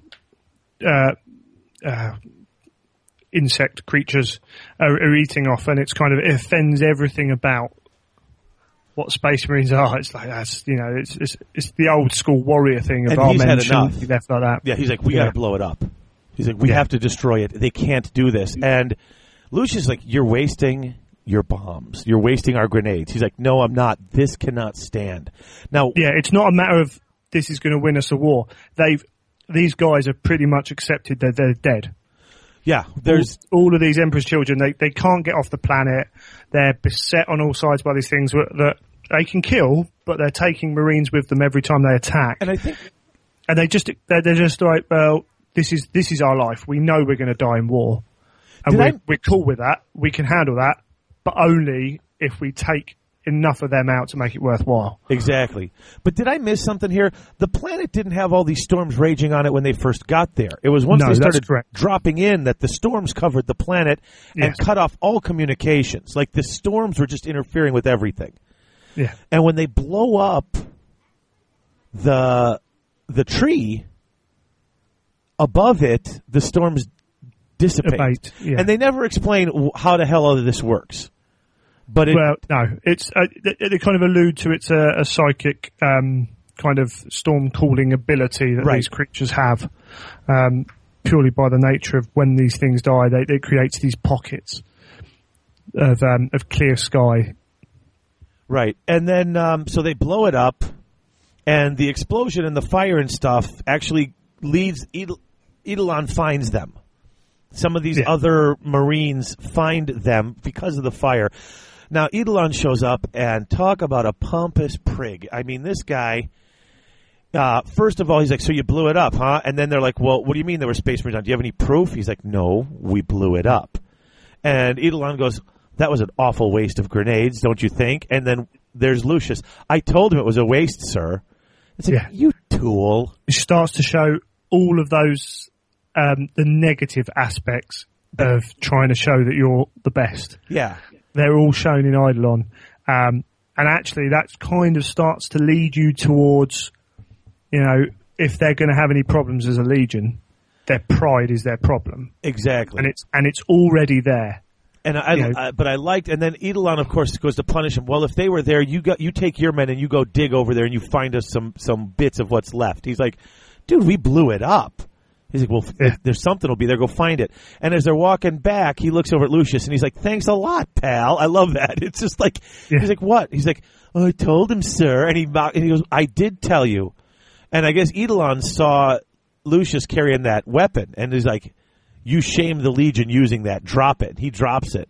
And Tarvitz says to him, he goes, I told you twice to drop that thing. He goes, yeah. He goes, you didn't see me whining to Eidolon. I told him to drop it, sir. No, that shows a very distinct difference between those two characters. Exactly. Very short, a very short space of time, you're able to show the very different personalities and where that might lead.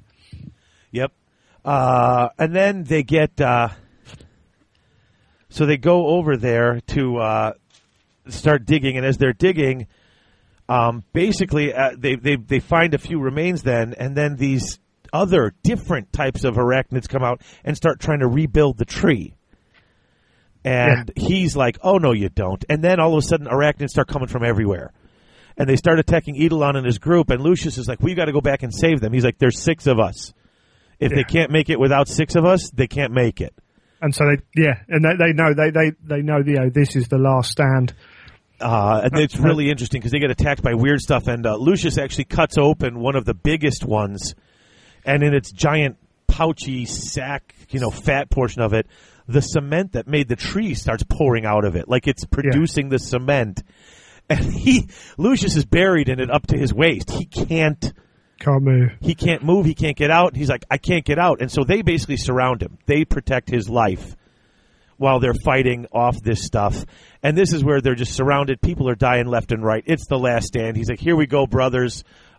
Tonight we dine in hell.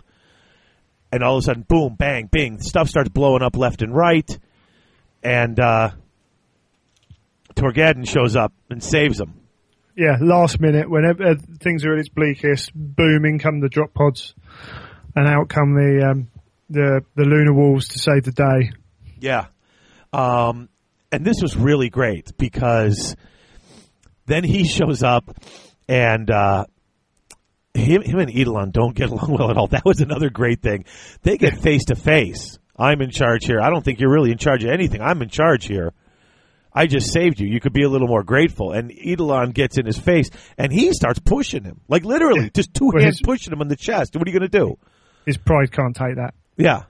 And Eidolon is pissed, but he backs down because all of a sudden he's talking about he points up to you see that? What's that? It's a star. Yeah, and one of those is the War Master. And he's right there right now coming to fix up what you screwed up. And I'm here as his representative. Now what do you got to say? And Lucius doesn't like this at all. Lucius is mad. Tarvitz is like, man, I've been wanting to say that to him for years. But Lucius doesn't like him at all. Actually even says, I think one of these days I might have to kill him for the way he talked to Eidolon. But then you get another great part is he goes and he's talking and trying to figure out what to do. And he comes back and he's like, I don't know if we should pull out right away. It seems that Eidolon said that when he blew up this tree here, that's what caused the clearing in the sky. He thinks it might be linked. And we all know that not only didn't Eidolon do it, but he reprimanded Tarvitz for doing it. Yeah. And when Tarvitz thought it might have something to do with the clearing, he told him he was an idiot. And Tarvitz doesn't take any credit for it. No. Well, he knows his position, his place. And he's just like, well, if that's the way they want to play it, I'll be quiet, and my job's not to stand in front of my betters and say, actually, he can't show Eidolon up. That's not his role. But then you've got Brother Boule comes out and is like, permission to speak, and Lucius tries to shut him up. And Torgadon's like, was this one of the guys who was keeping you alive? Yeah? Then maybe you ought to shut up and let him talk. And so he tells him it was him. It was all Tarvitz. It wasn't Eidolon at all. And that's it. He has that great line. It's a funny thing. I know it shouldn't matter, but it does. Now that I know you felled the trees, I feel better about pursuing that line of action. Eidolon clearly knows a good idea when someone else has it. Now let's go cut out a few more trees. You can show me how to do it.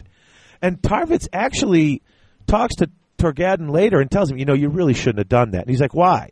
He was acting up. You didn't think I was ready. So, we're proud. We're a proud group, and we pride ourselves in our perfection, and going at him that hard for making a mistake is really not cool. He's like, not cool to Eidolon? And he's like, no, not cool to any of us. And it like shows, he's never going to go and point out that there's a flaw in his commanders. He's loyal. And even though he doesn't like Eidolon himself, he's going to point out to this guy whom he likes and respects very quickly You shouldn't have really pushed that far. Yeah. But they have that bondship automatically. Yeah, there's a as bond two there. warriors who feel the same way, and they quickly connect. Yeah. What was really cool, though, is while in between the time the Blood Angels called for help and the time that Torgadon landed on the planet, there was 12 weeks where the Vengeful Spirit, which is Horus's ship, was traveling through the warp, and a lot went on over there as well. Yeah.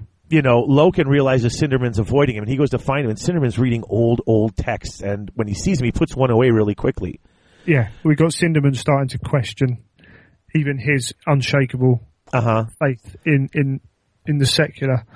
And Loken's really he's looking through, at this point now he's got Kusky's notes and all his ramblings and musings and all that, and he's looking through all of this stuff, desperately searching for the truth. And Cinderman even gives him some of the old books, old texts. And he tells him he'll like it because it's bloody battles and stuff. But later, as he gets to it, there's a whole part about guys turning into demons and turning on their friends.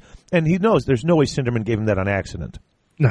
And this is old. Yeah, this is old Terran battles, the Chronicles of Ursh.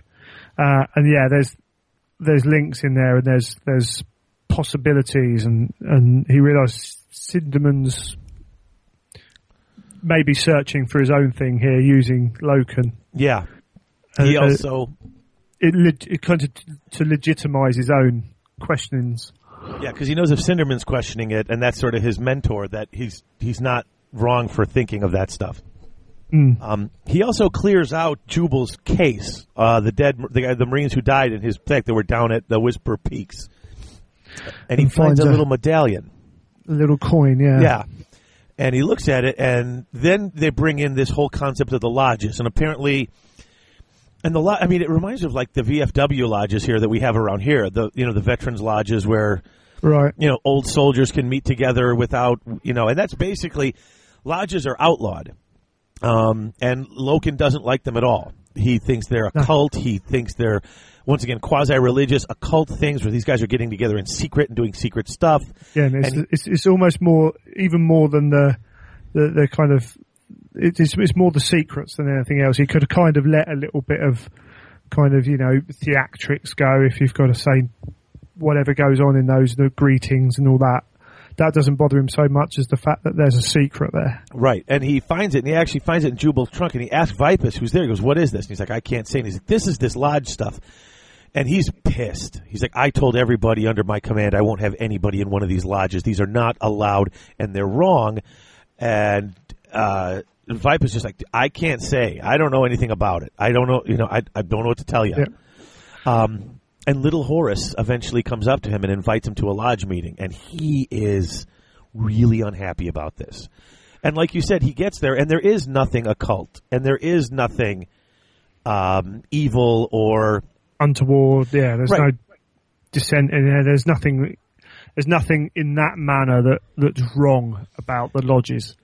And it's actually some interesting parts because he's there and he's not happy being there, and he thinks it's bad, and he's like, I want to leave now. And one of the soldiers walks up and he says, I've known you. I don't really know you at all. We've never talked too much, but there's I forget the Marine's name, but there's like a rivalry between them. Yeah, there's weird rivalry started in some battle at some point. One guy doing better than the other, and it's become this rivalry. They don't like each other. And he's like, I've heard you talk though today, and I know who you are now, and I know you a little better. Something we never would have done, being you being a captain and me not being a captain. He goes, but now I know you better. And he goes, and I always would have fought for you, but now when I see you, I have more respect for you, and I know. And it kind of comes around to see this could be not necessarily a bad thing. He actually goes over to Jubal, who's at the meeting. Vipus, who's at the meeting, and says, hey, listen, because he seemed uncomfortable being there because he was told he couldn't be. And he's like, he basically takes it all back and says, starts to understand why they're there and what it can do for kind of groups of people. But he does still tell Torgadon he has a problem with it. And Torgadon's laughing. I'm saying, you are so straight up and down. He goes, we're not supposed to be doing it. And you guys are doing it in secret, and you're keeping it a secret, and you're keeping it a secret very well. And he goes, my problem with this is if you can keep this meeting a secret, what other things could you keep secret? We're not supposed to have secrets. The fact that you have this means there could be others. I'm not saying there are. I'm saying that there is the potential for there being some later, and I don't like it. And that's come straight off the back of Horus telling him, well, what you did know about the warp is not necessarily what we know about the warp. Exactly. We've kept So the it's just secret a from you. reinforcement of kind of what is real in his life now. Can he trust all the information that's coming to him? Not in a major way, but he's just putting those seeds in again, and he's becoming a bit unsure of where he is. And that's when he sits down and starts looking at the pictures. That first time when they went down with the Remembrancers and went to the Whisper Peaks, Keeler was taking those pictures, and she sent him a slate with the pictures she took of him doing his Oath of Moment, which is a really cool scene, describing how the picture looked and all the Primarch, not the Primarch, all the Mournival standing around and him kneeling and taking the Oath of Moment with his hand on the bolter, which I thought was cool. They put your hand on a bike, put your hand on a bolter. Yeah. But he flipped through those pictures, and now he notices there's a little small file tucked behind it. And he opens it up, and there's pics of Jubal. She took pictures of him without even realizing she took pictures of him. By reflex, she was taking pictures, and when Abaddon asked her, did you take any pictures? She goes, no, I didn't. Because she really didn't remember taking any pictures, because her mind was just... Because she was still in massive amounts of shock. So he goes and finds Carcassy and makes him take her to see it. And this was really... she is not well. She's got some Imperial Guard guy there. She's having sex with him. He leaves because basically, Loken's like, get out now. I got to talk to her. She's drinking heavily. She doesn't come out of her room. She's basically sitting there wrapped in a towel. She doesn't even bother to get dressed when he walks in. She's just totally... She's in a real state, yeah. Yeah. And he's like, what's with these pictures? And she's like, there's something wrong with them. And he's like, well, why? And she doesn't even want to look at him. They frighten her so bad. She was suicidal. She's like, I couldn't handle it. And what she does is she's like, see how the pictures are blurry? And he's like, well, so you were scared and you took a blurry picture. She goes, no. Everything else is focused except him. And then she starts adjusting the contrast and the color. And in the center of the picture, what clarifies is this, is you can see Jubal in the same pose as the monster, but it's him clear with all the nastiness taken off, in the same pose, mouth open, screaming. She's like, that was him. Something happened to him. And if that can happen to you guys, it can happen to anybody. She realizes she is not tricked at all. She doesn't have the Imperial brainwashing. She's seen straight through it. there's stuff out there that I don't really want to know about. And it's affected her to the point where she's, like I said, she was suicidal. And that's sad. Yeah, you start to kind of, because you become to like her, and you're worried about kind of her as a reader. Then when he leaves, she pulls out the Levitica Divinitatis. Yes, and then she starts reading from it, and it's just, it's. I'm looking at that, going, oh, that's really just. Fantastic. The Emperor of Mankind is the light and the way, and all his actions are for the benefit of mankind, which is his people. The Emperor is God, and God is the Emperor. So it is taught in the Lectio, Lectio, Lectio Divinitatis. And above all things, the Emperor will protect. I love that. The Emperor will protect. I actually started, it works so well. Yeah, it's just a nice little soundbite. Yeah. And, she's just saying her prayer, and she's just completely snapped. And that's when Sanguinius arrives. Yeah, before we move on, it hits me that almost at every point through this book, it's a human asking those questions that starts the ball rolling. Yeah. So we've got it's that and that again that just divides the humans from the Space Marines, as the humans have that imagination to go on, which seems to be drawn out of a lot of the Space Marines. The human's ability to ask, but what if? Exactly.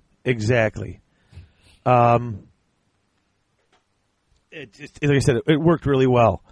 And then, like I said, jumped ahead. But Sanguinius shows up. He's there. Yeah. One of the great things is, like I said before, there's that scene. Horus comes in, and they don't tell the commanders of the Imperial fleet that Horus is showing up because he doesn't want all the and that's the part where he shows up and everybody bows except the commander, and the people look at him and go, "Bow, idiot!" And Horus walks up and he goes, "You're not going to bow before me?" And he goes, "I forgot how." Like, he's that shocked. He goes, "I forgot how, sir." And Horus is like, "Well, that's okay. I like a man who's brave enough and confident enough in his command that he doesn't feel he needs to bow before me." And he laughs and he bows to the guy, which is fantastic. Horus bowing to this just human commander. I also think it shows Horus is making him feel comfortable. Yes. But also Horus is actually enjoying the fact that to this one guy for a split second he was just another person. Yeah. He just couldn't fathom. He was so overwhelmed. He didn't fall to his knees and prostrate himself. He just didn't even know what to do. Horus seems to be kind of, as we go through, kind of reaching out for those kind of people who aren't prepared to treat him as Horus the War Master, Lord of all, right? But actually just Horus, right? It was great though that he was just like that shocked. But then you get into the group and they have screwed up. I mean, they go and they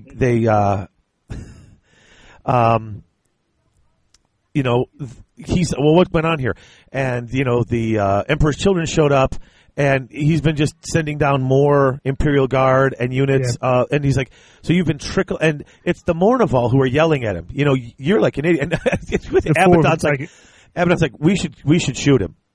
Yeah. And there's like, "Well, shoot him." And Horus like, "I don't think that's necessary. He goes, I've shot men for less." It's just like, and the guy's like, "But wait." And Aximon's like, and then Torgadon just totally insults him. You trickled through all your men, wasted everything. And then he says something about how they're sending the Emperor's children in, and he jumped in just as a glory hunt, and he's like, "I think you're offending me." And that's when Loken, he goes, "You know what?" He's like, "I don't think I like you very much." Like, none of us like him very much, except when he tells the truth.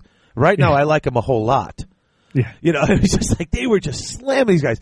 And Horus, once again, is able to play the peacekeeper. You knew Horus was pissed. In fact, he's eyeballing Eidolon the rest of the time, like glowering at him. He's not happy at all. But he gets to come across as the guy who's saving his ass. Exactly. And being nice to him and all that, which, as War Master is then his role. He's always got to be, to get the respect of everyone else, he's got to be the man. They've got to have some liking of him. Exactly. As well as the respect. Right. And this is where they bring Sanguinius the bits that they found that were left. Yeah. Of the Marines, and Sanguinius is like, I know we should be magnanimous and we're supposed to be above, we're out here conquering the galaxy for the good of mankind and not for the sake of war. But I want vengeance. I want vengeance. And that's the Horus is like, "Brother, you and I will murder. You're going to murder this planet." And that shows their relationship back, as in these Space Marines aren't just their soldiers. They are their sons. Exactly. And Sanguinius is so moved by these deaths that he's like, "No, I'm going to raise this planet." And Horus is like, "You know what? I'm right behind you." What I found interesting. Now, does Sanguinius really have wings? Yes. Like, so he actually has wings, because they describe the big, wings. bright wings, white wings, like an angel's wings. So his armor is built around his wings. That's not a part of his armor. That's not an affectation. No, he has wings. He has a mutation. Okay. Which, although the Imperium doesn't suffer mutations, Sanguinius is the most kind of. Magnus has got his thing going on. Russ has got the Space Wolf kind of canine teeth. Sanguinius has got the overtly mutated wings on his back. Okay, I was just checking. So they go down to murder, and it takes them 6 months. Now, here's something that this does actually start to bother me a little bit, and not as far as the story goes, but this is where you get two things. You get the story that Horus tells about when the Emperor first met him and was giving him the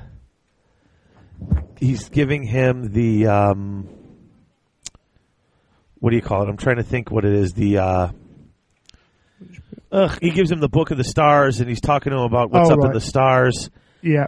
And I'm looking for it right. I'm looking for it somewhere. When Give me they were 1 on second. Terran, he was looking up to the stars. Right. He gives him his star map. And Sanguinius. Here we go.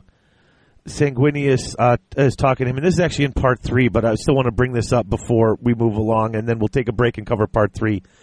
But Horus talks about it and says how the Emperor told him, make no mistake, and we will conquer all of this. And then Sanguinius is like, why don't you tell them the rest? And Horus sits down, and this part to me was a little weird, where Horus says, remember what I told you about the Emperor when he said to me about the stars? Make no mistake, and they will be ours. And he goes, that's what he said, make no mistake. Those 3 words, I'm the War Master, and by the Emperor's decree, I cannot fail him. I cannot make mistakes. And that's where little Horus is like, wait, what? And it's like, he takes this role very seriously. The role is stressful for him, and I don't know if he misheard him, because that really changes the meaning of the word. Make no mistakes, and this will all be ours. I think if you look back at it, Horus was with the Emperor longer than any other Primarch, and Horus did a lot of growing up with the Emperor. I mean, if you believe one version of it, he never left Terra. So all of them consider the Emperor their father. But more than all the others, Horus has that relationship with him. And if you look into the real world, and a dad's telling his kid that kind of thing, with the right attitude, the kid takes you take your father's words quite strongly and quite literally. Right. And you try and live up to them. He's trying to live up to that kind of, Dad says, if I don't make a mistake, we're going to do this. And he means it. Right. And it might be a slight, kind of his over emphasizing that line. Right. But he wants to live up to that ideal that he thinks his father has for him. Right. And like I said, I'm jumping ahead here because this happens after they finish on murder, which basically Horus fights them for 6 months, and talk about making a mistake. He's pretty much ignoring the rest of the campaign at this point, parts of it. He's down there. He's fighting on murder. They finally pretty much get the planet under control. They've got everything except a few pockets of these megarachnids wiped out. And suddenly other spaceships show up. And these other spaceships show up. And there was like all these little beacons and stuff around the planet making this weird rhythmic thing that sounded kind of like music, but they couldn't figure it out or translate it. Nobody was able to. Horus said he should be able to, but he couldn't even. And these people show up and they say, didn't you see our warnings? What did you do here? And that's how actually, when they say, what have you done, is how that Brotherhood in Spiderland ends. That's it. And then we get into part 3, which we'll take a quick break, and then we'll come back with the dreadful Sagittari. And really, we'll try to keep this one quick, folks, and wrap this up for you. Cool.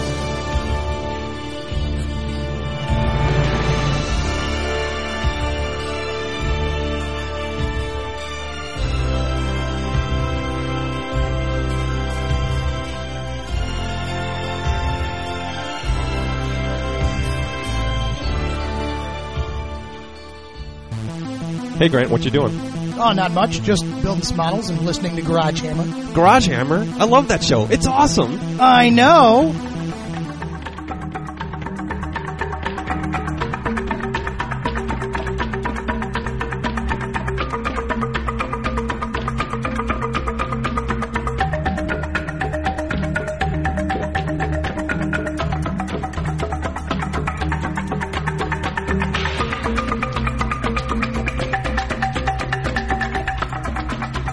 Hello, and welcome back.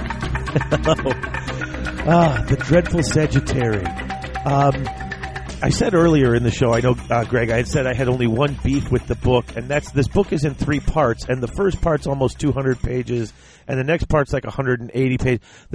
This last part of the book is like barely 60 pages. And to me, it felt a little bit rushed, not quite tacked on. I mean, I realize it's an extension of the second part, but to me,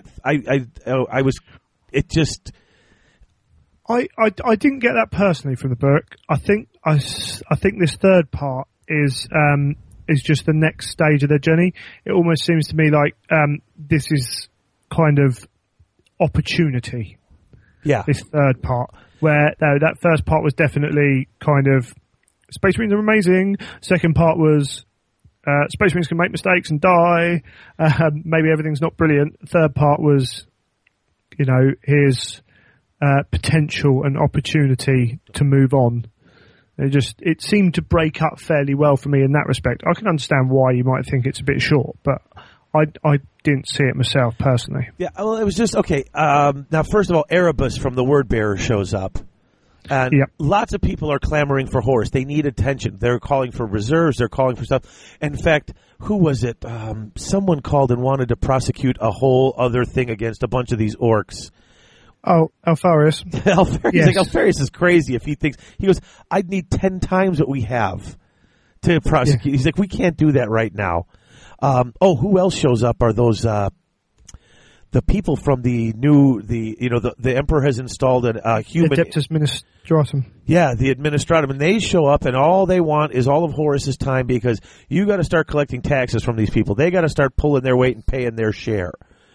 And Horus this third part is very much kind of, it's Horus's part, and it starts by building up these pressures upon him, showing him that, War Master... kind of emphasizes the fact that he spent 6 months on murder was to fight, because he's got all these pressures on him at the moment and people clamoring for stuff, and he's just being constantly badgered. Yeah, he needed to get it out a bit. And so now he's off there, and they're like, these people got to pay. He's like, we're going to lose these planets. He goes, we told them there's a new leader and they're accepting it. Now we go take 20 cents out of every dollar they make. They're not going to be okay with this. This is going to slow us down and ruin it. She's like, this comes from the Emperor himself. And Horus actually says to the Mournival, I don't believe the Emperor sent this rule at all. I think he put these people in charge, and now they're making up rules in his name while he's too busy doing other things. So now there's questions about even the commands that are coming in, if this is really him. Yes. And he kind of gets them just shoved aside. He, just tie them up, get them some paperwork, do everything you can to slow them down. I need more time. Erebus, like I said, showed up, and he had something he needed Horus to do, but Horus was so busy. Since he's such a good politician and statesman, sort of, is where Erebus is strong. He just says, "Don't worry about what I need. I'll help you out. We could talk about what I need later." So, he's a word bearer, and I mean, it comes across as very. I was like, oh, okay, he's putting his stuff aside and using his stuff to help Horus. And at this point, I'm like, okay, he's amiable. He seems a very positive influence. He's also a very good fighter, though, because he's not just a politician. Because they go for training with the Mournival, and also who else is there? The Mournival's there, Tarvitz is there, and Lucius is there. Yeah. And Lucius and Erebus go and fight, and it's like it's an amazing. They said it was a huge battle. Went just 16 minutes, and they were hitting. Blades were clanging 3 to 4 times a second. This fight was going so fast that they were actually all amazed at how it went. And Lucius eventually wins that one. And then it's great next because they're all like, "Okay, Loken, you're next," and Loken's like, "I'm not fighting him." And they're like, you go in there and fight. He's like, dude, no, I'm sorry. I don't have a chance against someone like him. And he's like, they get mad at him, actually. The rest of the Mournival's like, don't act like a wuss. Get in there and go fight for our honor. And that's a great scene. You remember what happened, don't you? Oh, absolutely. Go ahead and describe that one. Lucius going in playing with Loken, really, knowing that he's better than him and showing off and everything else. And Loken's just trying to hang in this fight. And I mean, he warned Lucius before about, don't expect your enemies to play by the rules all the time. And so when the opportunity arrives, Loken knows he's going to get hammered. He steps in with a low blow, or what's considered a low blow in the kind of honourable circles of sword fighting. And just uses, doesn't use his weapon, and Lucius wasn't expecting it. It's put right on his rear end. Yeah, Lucius comes at him with a sword, boom, knock the sword away, punch him in the face, and he tells him, he goes, I studied you, I knew what you were going to do, and that, you want to know what a Luna Wolf does? We do what we got to do to win. I knew I couldn't beat you with the sword, So I punched you in the face. Yeah, it might not be perfect, but it works. Yeah, Lucius does not. He's spitting blood, and they said it was incoherent what he was screaming. He was not. No, he did not take a loss well at all. Once again, just that possible foretelling. Yeah, that's who he is. He's not going to take well to that. No. But so then they meet these Interrex, who are this race that came from humanity. Obviously came from humanity. They are living out there. They've got a bunch of planets. They've spread. They're prosperous. They've mingled with an alien race. They don't seem to have. They're not mating with them, but they are interacting with them. They have some alien technology. They're heavily involved in their society. Yeah. The Kinnebrak. Yeah, the Kinnebrak. And basically, Horus is trying to see if we can come to bring them into the fold eventually. He goes there. Originally, it's just another race to another aspect of humanity to bring into the fold, just like he's done time and time again with other civilizations. But part of this comes after that discussion he had where Sanguinius tells him to tell him. He said, "I can't make any mistakes. I've already made 2." He said, "I made a mistake on 6319," and they're like, "You didn't make any mistakes." He goes, "We lost a lot of lives and a lot of blood down there, and poor Sejanus is dead now because I didn't negotiate properly." He blames himself for Sejanus' death and that entire battle. The whole first part of the book, he thinks went badly, that they should have been able to be brought into the fold. But they killed Sejanus, and we said, well, that's it. We're going to, and they sent a second unit saying maybe there was a mistake. They killed them too, and that was it. We went in and wiped them out. He feels bad for that. He feels a problem with murder. He actually says, these people aren't that different from us. He goes, they fought this alien race of spider people. They took away all of their ability for star travel. They took away all of their ability to leave this planet, basically prisoned them on this planet. But they said, it's not our point. It's not our place to exterminate another species. And he's like, why can't we do something like that? And there's an actual shouting match between him and Abaddon. You have to wipe them out. I don't have to do anything. Listen, the Emperor said if they're obviously gone far enough off of the base of human and they're not interested in joining us. And Horus throws him out and actually tells Torgadon, you may want to go talk to him and have him in about 2 or 3 hours when I've calmed down. He can come back in here and beg my forgiveness, and he better do it on his knee and not talk louder than a whisper. It's good. I mean, it was kind of surprising that any of them would actually yell at him. I was shocked. I really was as I was reading that. It shows part of Abaddon as well, but Horus felt comfortable with his Mournival to do that, but also Abaddon has the gall to shout back at his Primarch, even with permission, as much permission as he can have. He's still got the ability to shout back where the others probably wouldn't. Yeah, well, he's a bit more angry than most of the other 3 anyway. But the talks with the Interrex take a long time, and Sanguinius eventually leaves to go, prosecute his campaigns that he was on, and actually to go and take care of a few things for Horus. Yes, so, to ease up on this, so that Horus can go down. Erebus keeps kind of pushing. You should keep talking to them. You should keep talking to them. Yeah. And it takes a while, but all through that while it's taking, we see the Interrex have got they've got a system of planets. They live in harmony with alien races, which, although not being right, Horus starts to see, is that such a bad thing? No, there's no war here, as you said with the on murder. With the spider things, as they call them, they don't necessarily have to kill them, and we kind of get the feeling that Horus is starting to think, actually, is the Emperor's way, is the old way of doing things the right way, or can we learn something from this civilization? Right. Go ahead. It even goes on to actually kind of saying, my father set these rules up 200 years ago when we first left Terra, when we were a small planet in the middle of nowhere, a small solar system, and everyone was against us. Do we have to kind of carry on in the same way? Have things changed? Yeah. And at this point, I was like, I remember when I was listening back to it the first time, I was kind of stirring inside. It was like, yeah, you've got hope. There's a hope here for a real peaceful kind of, this is the end goal. Right. We don't have to be constantly at war. We can make peace with these people and live here with them. It was, yeah, I kind of got the same feeling. Okay. They when these people speak, they have these people who walk around behind them and play this music, which is what those machines were around the planet, those music things. Yeah. And that struck me as really weird. Like, in fact, their speech was a little. They had the difficulties in language, that the differences between the two.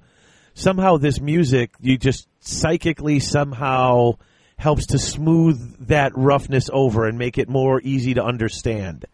Yeah, I think it's a nice way to show that these beings that are pretty much human aren't quite human anymore. Right. But also allows for some kind of miscommunication. And when the alien race brought them, they brought them something nice, something that helped, not just was a trouble. Yeah. But so they bring them to this planet where they can continue these negotiations. And it's basically they have a negotiations planet, basically. They have a main Zenobia. city. Yeah. And they stay in where visitors stay. And so Horus goes to this dinner. And Horus goes without any of his armor or anything, because when they first met them, they showed up and they meet Theodorex, and after all these negotiations of meeting them, they show up with all the Marines and the full plate armor and stuff, and these guys show up with a much less martial force, and they're even shocked by his title. I'm the War Master. Yeah. Like, really? You have a title of the guy who makes war? You're in charge? So they're really sort of standoffish on them. So Horus wants to make a different impression. He comes down there with the artists and the philosophers and without his armor and a much smaller contingent of space marines. And then when they show up, the Iterrex show up with actually more military. Yeah. So they've actually gone the opposite way that show that they're not as weak. Some interesting stuff. They take him to the Hall of Weapons, which the guys are like, look at this. They're trying to show us how much better they are than us, that we don't even, we have our weapons are in a museum. But they also call it the armory. It's like we could use this stuff as well. Yeah, it's a warning. Yeah, but so they're sort of warning them, showing that they're not as wimpy as they might have first looked. And, it's very they're confusing. on edge. Yeah, everyone's sort of on edge. Horus says that this is the night he's going to try to talk to them about bringing them into the Imperium because they've been very standoffish about any treaties. They can't figure out why they're so standoffish. And this is where Loken's on guard duty, and he meets one of the other soldiers, and he finds one of these books, and it's a book about demons and stuff. And the guy is amazed because Loken doesn't know about chaos. No. He's amazed at his innocence. Yeah, you guys are so, and he laughs. He's like, I appreciate you not laughing at me. And he's explaining to him. Loken's like, I don't get it. I don't know what you're saying, because he's like, chaos. And he's like, well, what do you mean you don't know what it is? You travel through the warp, right? And he's like, yeah. And he's like, then how do you not know what chaos is? He's like, please, let's not be amazed at how stupid I am. Let's explain it. Yeah. And the guy's actually excited. Yeah, the guy, We get a basic we get an understanding that the Interrex have been taught about the insidious nature of chaos by the Eldar. So that's right. The Eldar taught them what chaos is. Yeah, and that's a byproduct of their peaceful nature. And the Eldar felt they were in contact with them and all that. And during this chat, the guy becomes excited with the fact that he realizes that. He tells him we were standing off because we were worried. You showed up as a war nation saying you were from Earth. We don't know that you're from Earth or from Terra, and you showed up as They say we don't know you're clean, basically. Right. And yet now I realize you're just ignorant. Yeah, you're not. But you're obviously clean. You don't even know what we're talking about. No. And he's actually going to rush to go tell the guy in charge, listen, this is great. This is good. And then the alarms start to go off. Yeah, Loken and him are running off in rapturous kind of joy of, this is it, we've broken it, this is peace. And then all of a sudden, alarms go off. The guy's earpiece goes and he asks stops. Loken for his weapon. Loken's like, hell no, I do not give up my weapon. And they start to fight. Which is really cool. And he says, you had us fooled. You almost had me there, you seducer, you evil seducer. And I was like, what the hell? Yeah. And somebody broke into the Hall of Weapons and stole some weapons and lit it on fire and killed people. And so Loken is basically desperately trying to get back to Horus.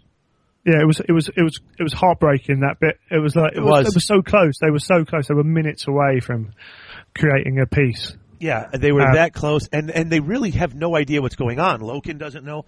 I mean, Loken actually hurt the guy he was talking to that he liked because he's like, I got to get past you. And the other guys come in and look at him, and he's like, listen, I don't want that guy to die. So if you don't want him to die either, I suggest you walk over there and take care of him and don't worry about me. And they go to take care of him, turn around, he's gone. He's looking for Horus. And it turns out the weird centaur people, which were actually guys mounted on mechanical half-horses with their little centaur bows, which Abaddon was certain were for show, turn out, they're not ceremonial. They're puncturing right through the Space Marine armor and killing them.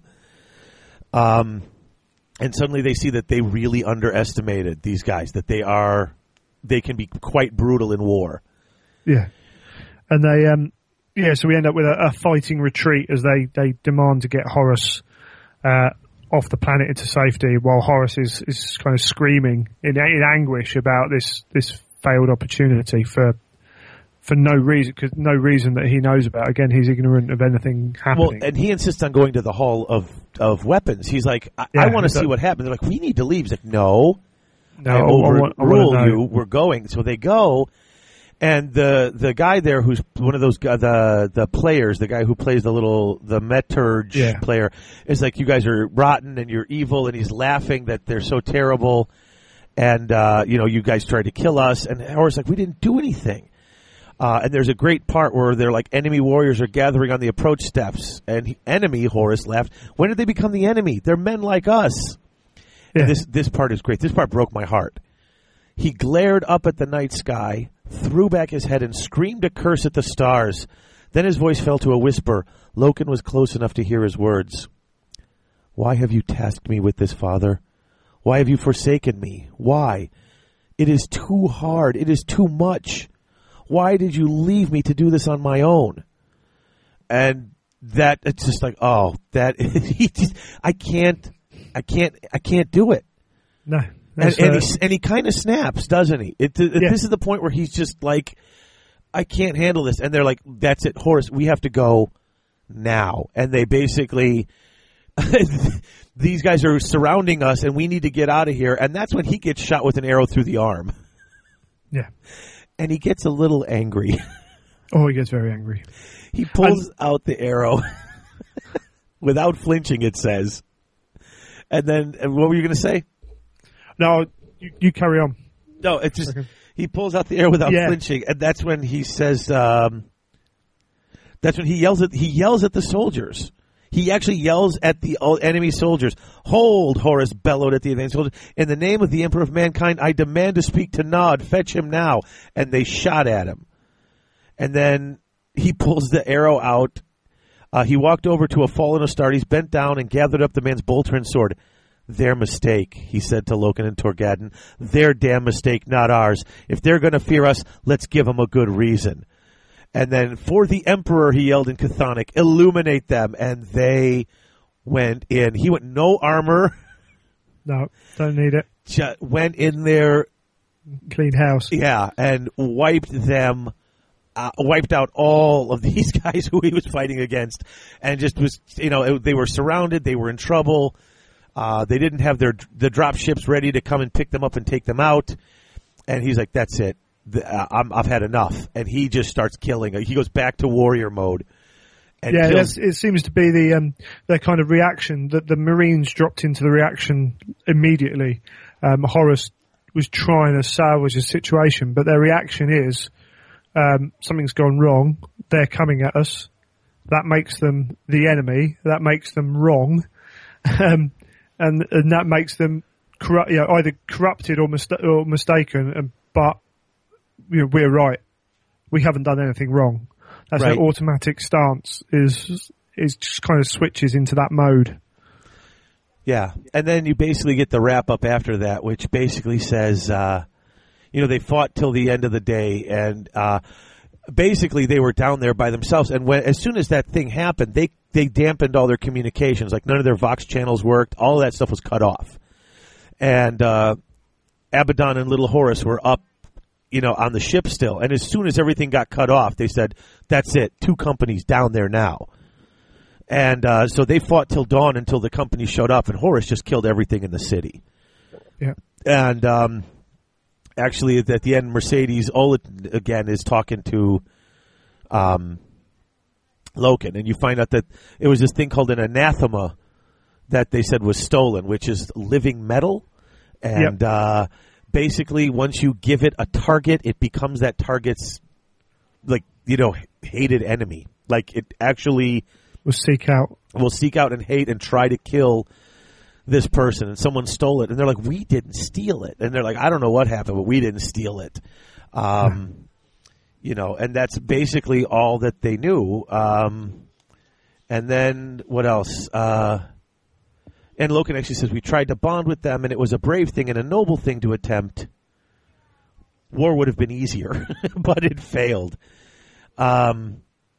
And that's, it's sort of a tragedy, but it's not their fault. Horus is the War Master. I've never questioned seeing him there, seeing what he was trying to do. I've never felt so sure the Emperor made the right choice. Because Horus is trying. Horus isn't going in bullheaded. He's really trying to do the right thing. But when it becomes obvious that there are no other alternatives, the other side of him can come out. And then there's one little paragraph, basically, Erebus stole the anathema, which I'm sitting there going, what the hell is this all about? Because I don't know any more of the story than this, obviously. But he's down in the basement, and he stole the weapon that will kill an intended target. And ruined the piece of... And ruined all this piece in order to steal it. So there's something... not right going on there. Yeah, there's something obviously corrupt and evil, and you can only imagine. Obviously, this is the Horus Heresy. Something's going to go bad eventually. And then you get this little bit, which I didn't. Once again, as someone who didn't know anything, what are we going to do? And he says we're due to rendezvous with the 203rd Fleet, but Erebus has asked the War Master to settle a minor dispute and intercede for him. So now you're like, uh-oh. So Erebus, who was doing all those favors for Horus, now says, could you do this one thing for me? We got a little trouble. We'll be there and gone in maybe a week, and a little moon in the Davin system. And that's how the book ends. So we're going there, and we know Erebus, who has purposely screwed everything up in order to steal this weapon, is asking Horus to make a special pit stop for him. So what was worth that cost? Yeah. So leaves you right on that cliffhanger, which I just put it down and picked up the next novel because I didn't start reading this until there was at least 16 or 17 books out. So, in fact, I started reading it just I think right after, because everyone was saying how Prospero Burns. I remember reading that had just came out and everybody was raving about Prospero Burns. So that's actually when I started reading this series, I think. All right, excellent. But that's that. So much going on in this book. I mean, I'm sorry the show took 2 hours when we initially planned for 1. I'm hoping that we're able to keep them a little bit more concise in the future. But, I mean, there's a lot of layers here. I mean, not just going through the story, but like you pointed out, the truth theme running through it, the other stuff. Go ahead. What were you going to say? Yeah, it's just something that we as we go through the series, obviously the first book, you say there's a lot going on, so it'd be a bit longer. But hopefully in the next book, we'll be some of that ground's already covered. So Yeah. we should be reducing time. I don't think purely we have to back introduce any more characters, at least. I think there's very few new characters to introduce, so. But the stage is definitely set. Yeah. Yeah. I'm actually looking forward to rereading the second book. I got so much more out of the first book after reading it a second time. I am really looking forward to the next book. So, 4 to 6 weeks, I guess. We'll have a more concrete set of dates set up for you, once we get this set more on the schedule. But for now, once again, we want to thank you for listening. Yep. Our next book, obviously, is False Gods. That's book 2. And if you want to reach us, you can reach us at david@garagehammer.net. And you can reach Greg. You're at Greg at garagehammer.net. Garagehammer.net, yeah. Also on Twitter at Child of Fang. And the show also has a Twitter account. If you want to follow that, that'll post up when episodes are coming out and a few other little bits of information and things like that as well. That's After at Ulanor. After Ulanor. Yeah, and you can also you can follow me on at GarageHammer. And once again, please, you could find us. We have the Garage Hammer Facebook page where we'll also be posting up when new After Ulanor stuff comes on. So please come and you can join our Facebook group, Garage Hammer, which, like I said, After Ulanor is all a part of that same sort of umbrella. And please come and join us on the forums. There's a whole section on the Garage Hammer forums just for this. Please let us know what you thought of it. You can leave us an iTunes review if you want for After Ulanor. You can send us an email. You can talk to us on the forums. But we really want to know what you thought of this, what you liked, what you didn't, so that as we get through the next few dozen books, we can keep this a little sharp and focused to make sure we're bringing everybody what they like. So until next episode. It's more than welcome, yeah. Yeah. All of that stuff. And fingers crossed we might have a surprise for the next episode as well, if we can work out dates and things. But that's something to look forward to. Yeah, some good stuff coming up next episode. So, folks, enjoy, and we will see you. And once again, thanks to OG Games. Yep. Get that in at the end. Yep. We'll have all the details in along with the show notes and all the links for those. Excellent. All right, Greg. Well, I'll see you in a few. Yeah, Emperor Protects. Yeah, Emperor Protects. Had to get that in for you.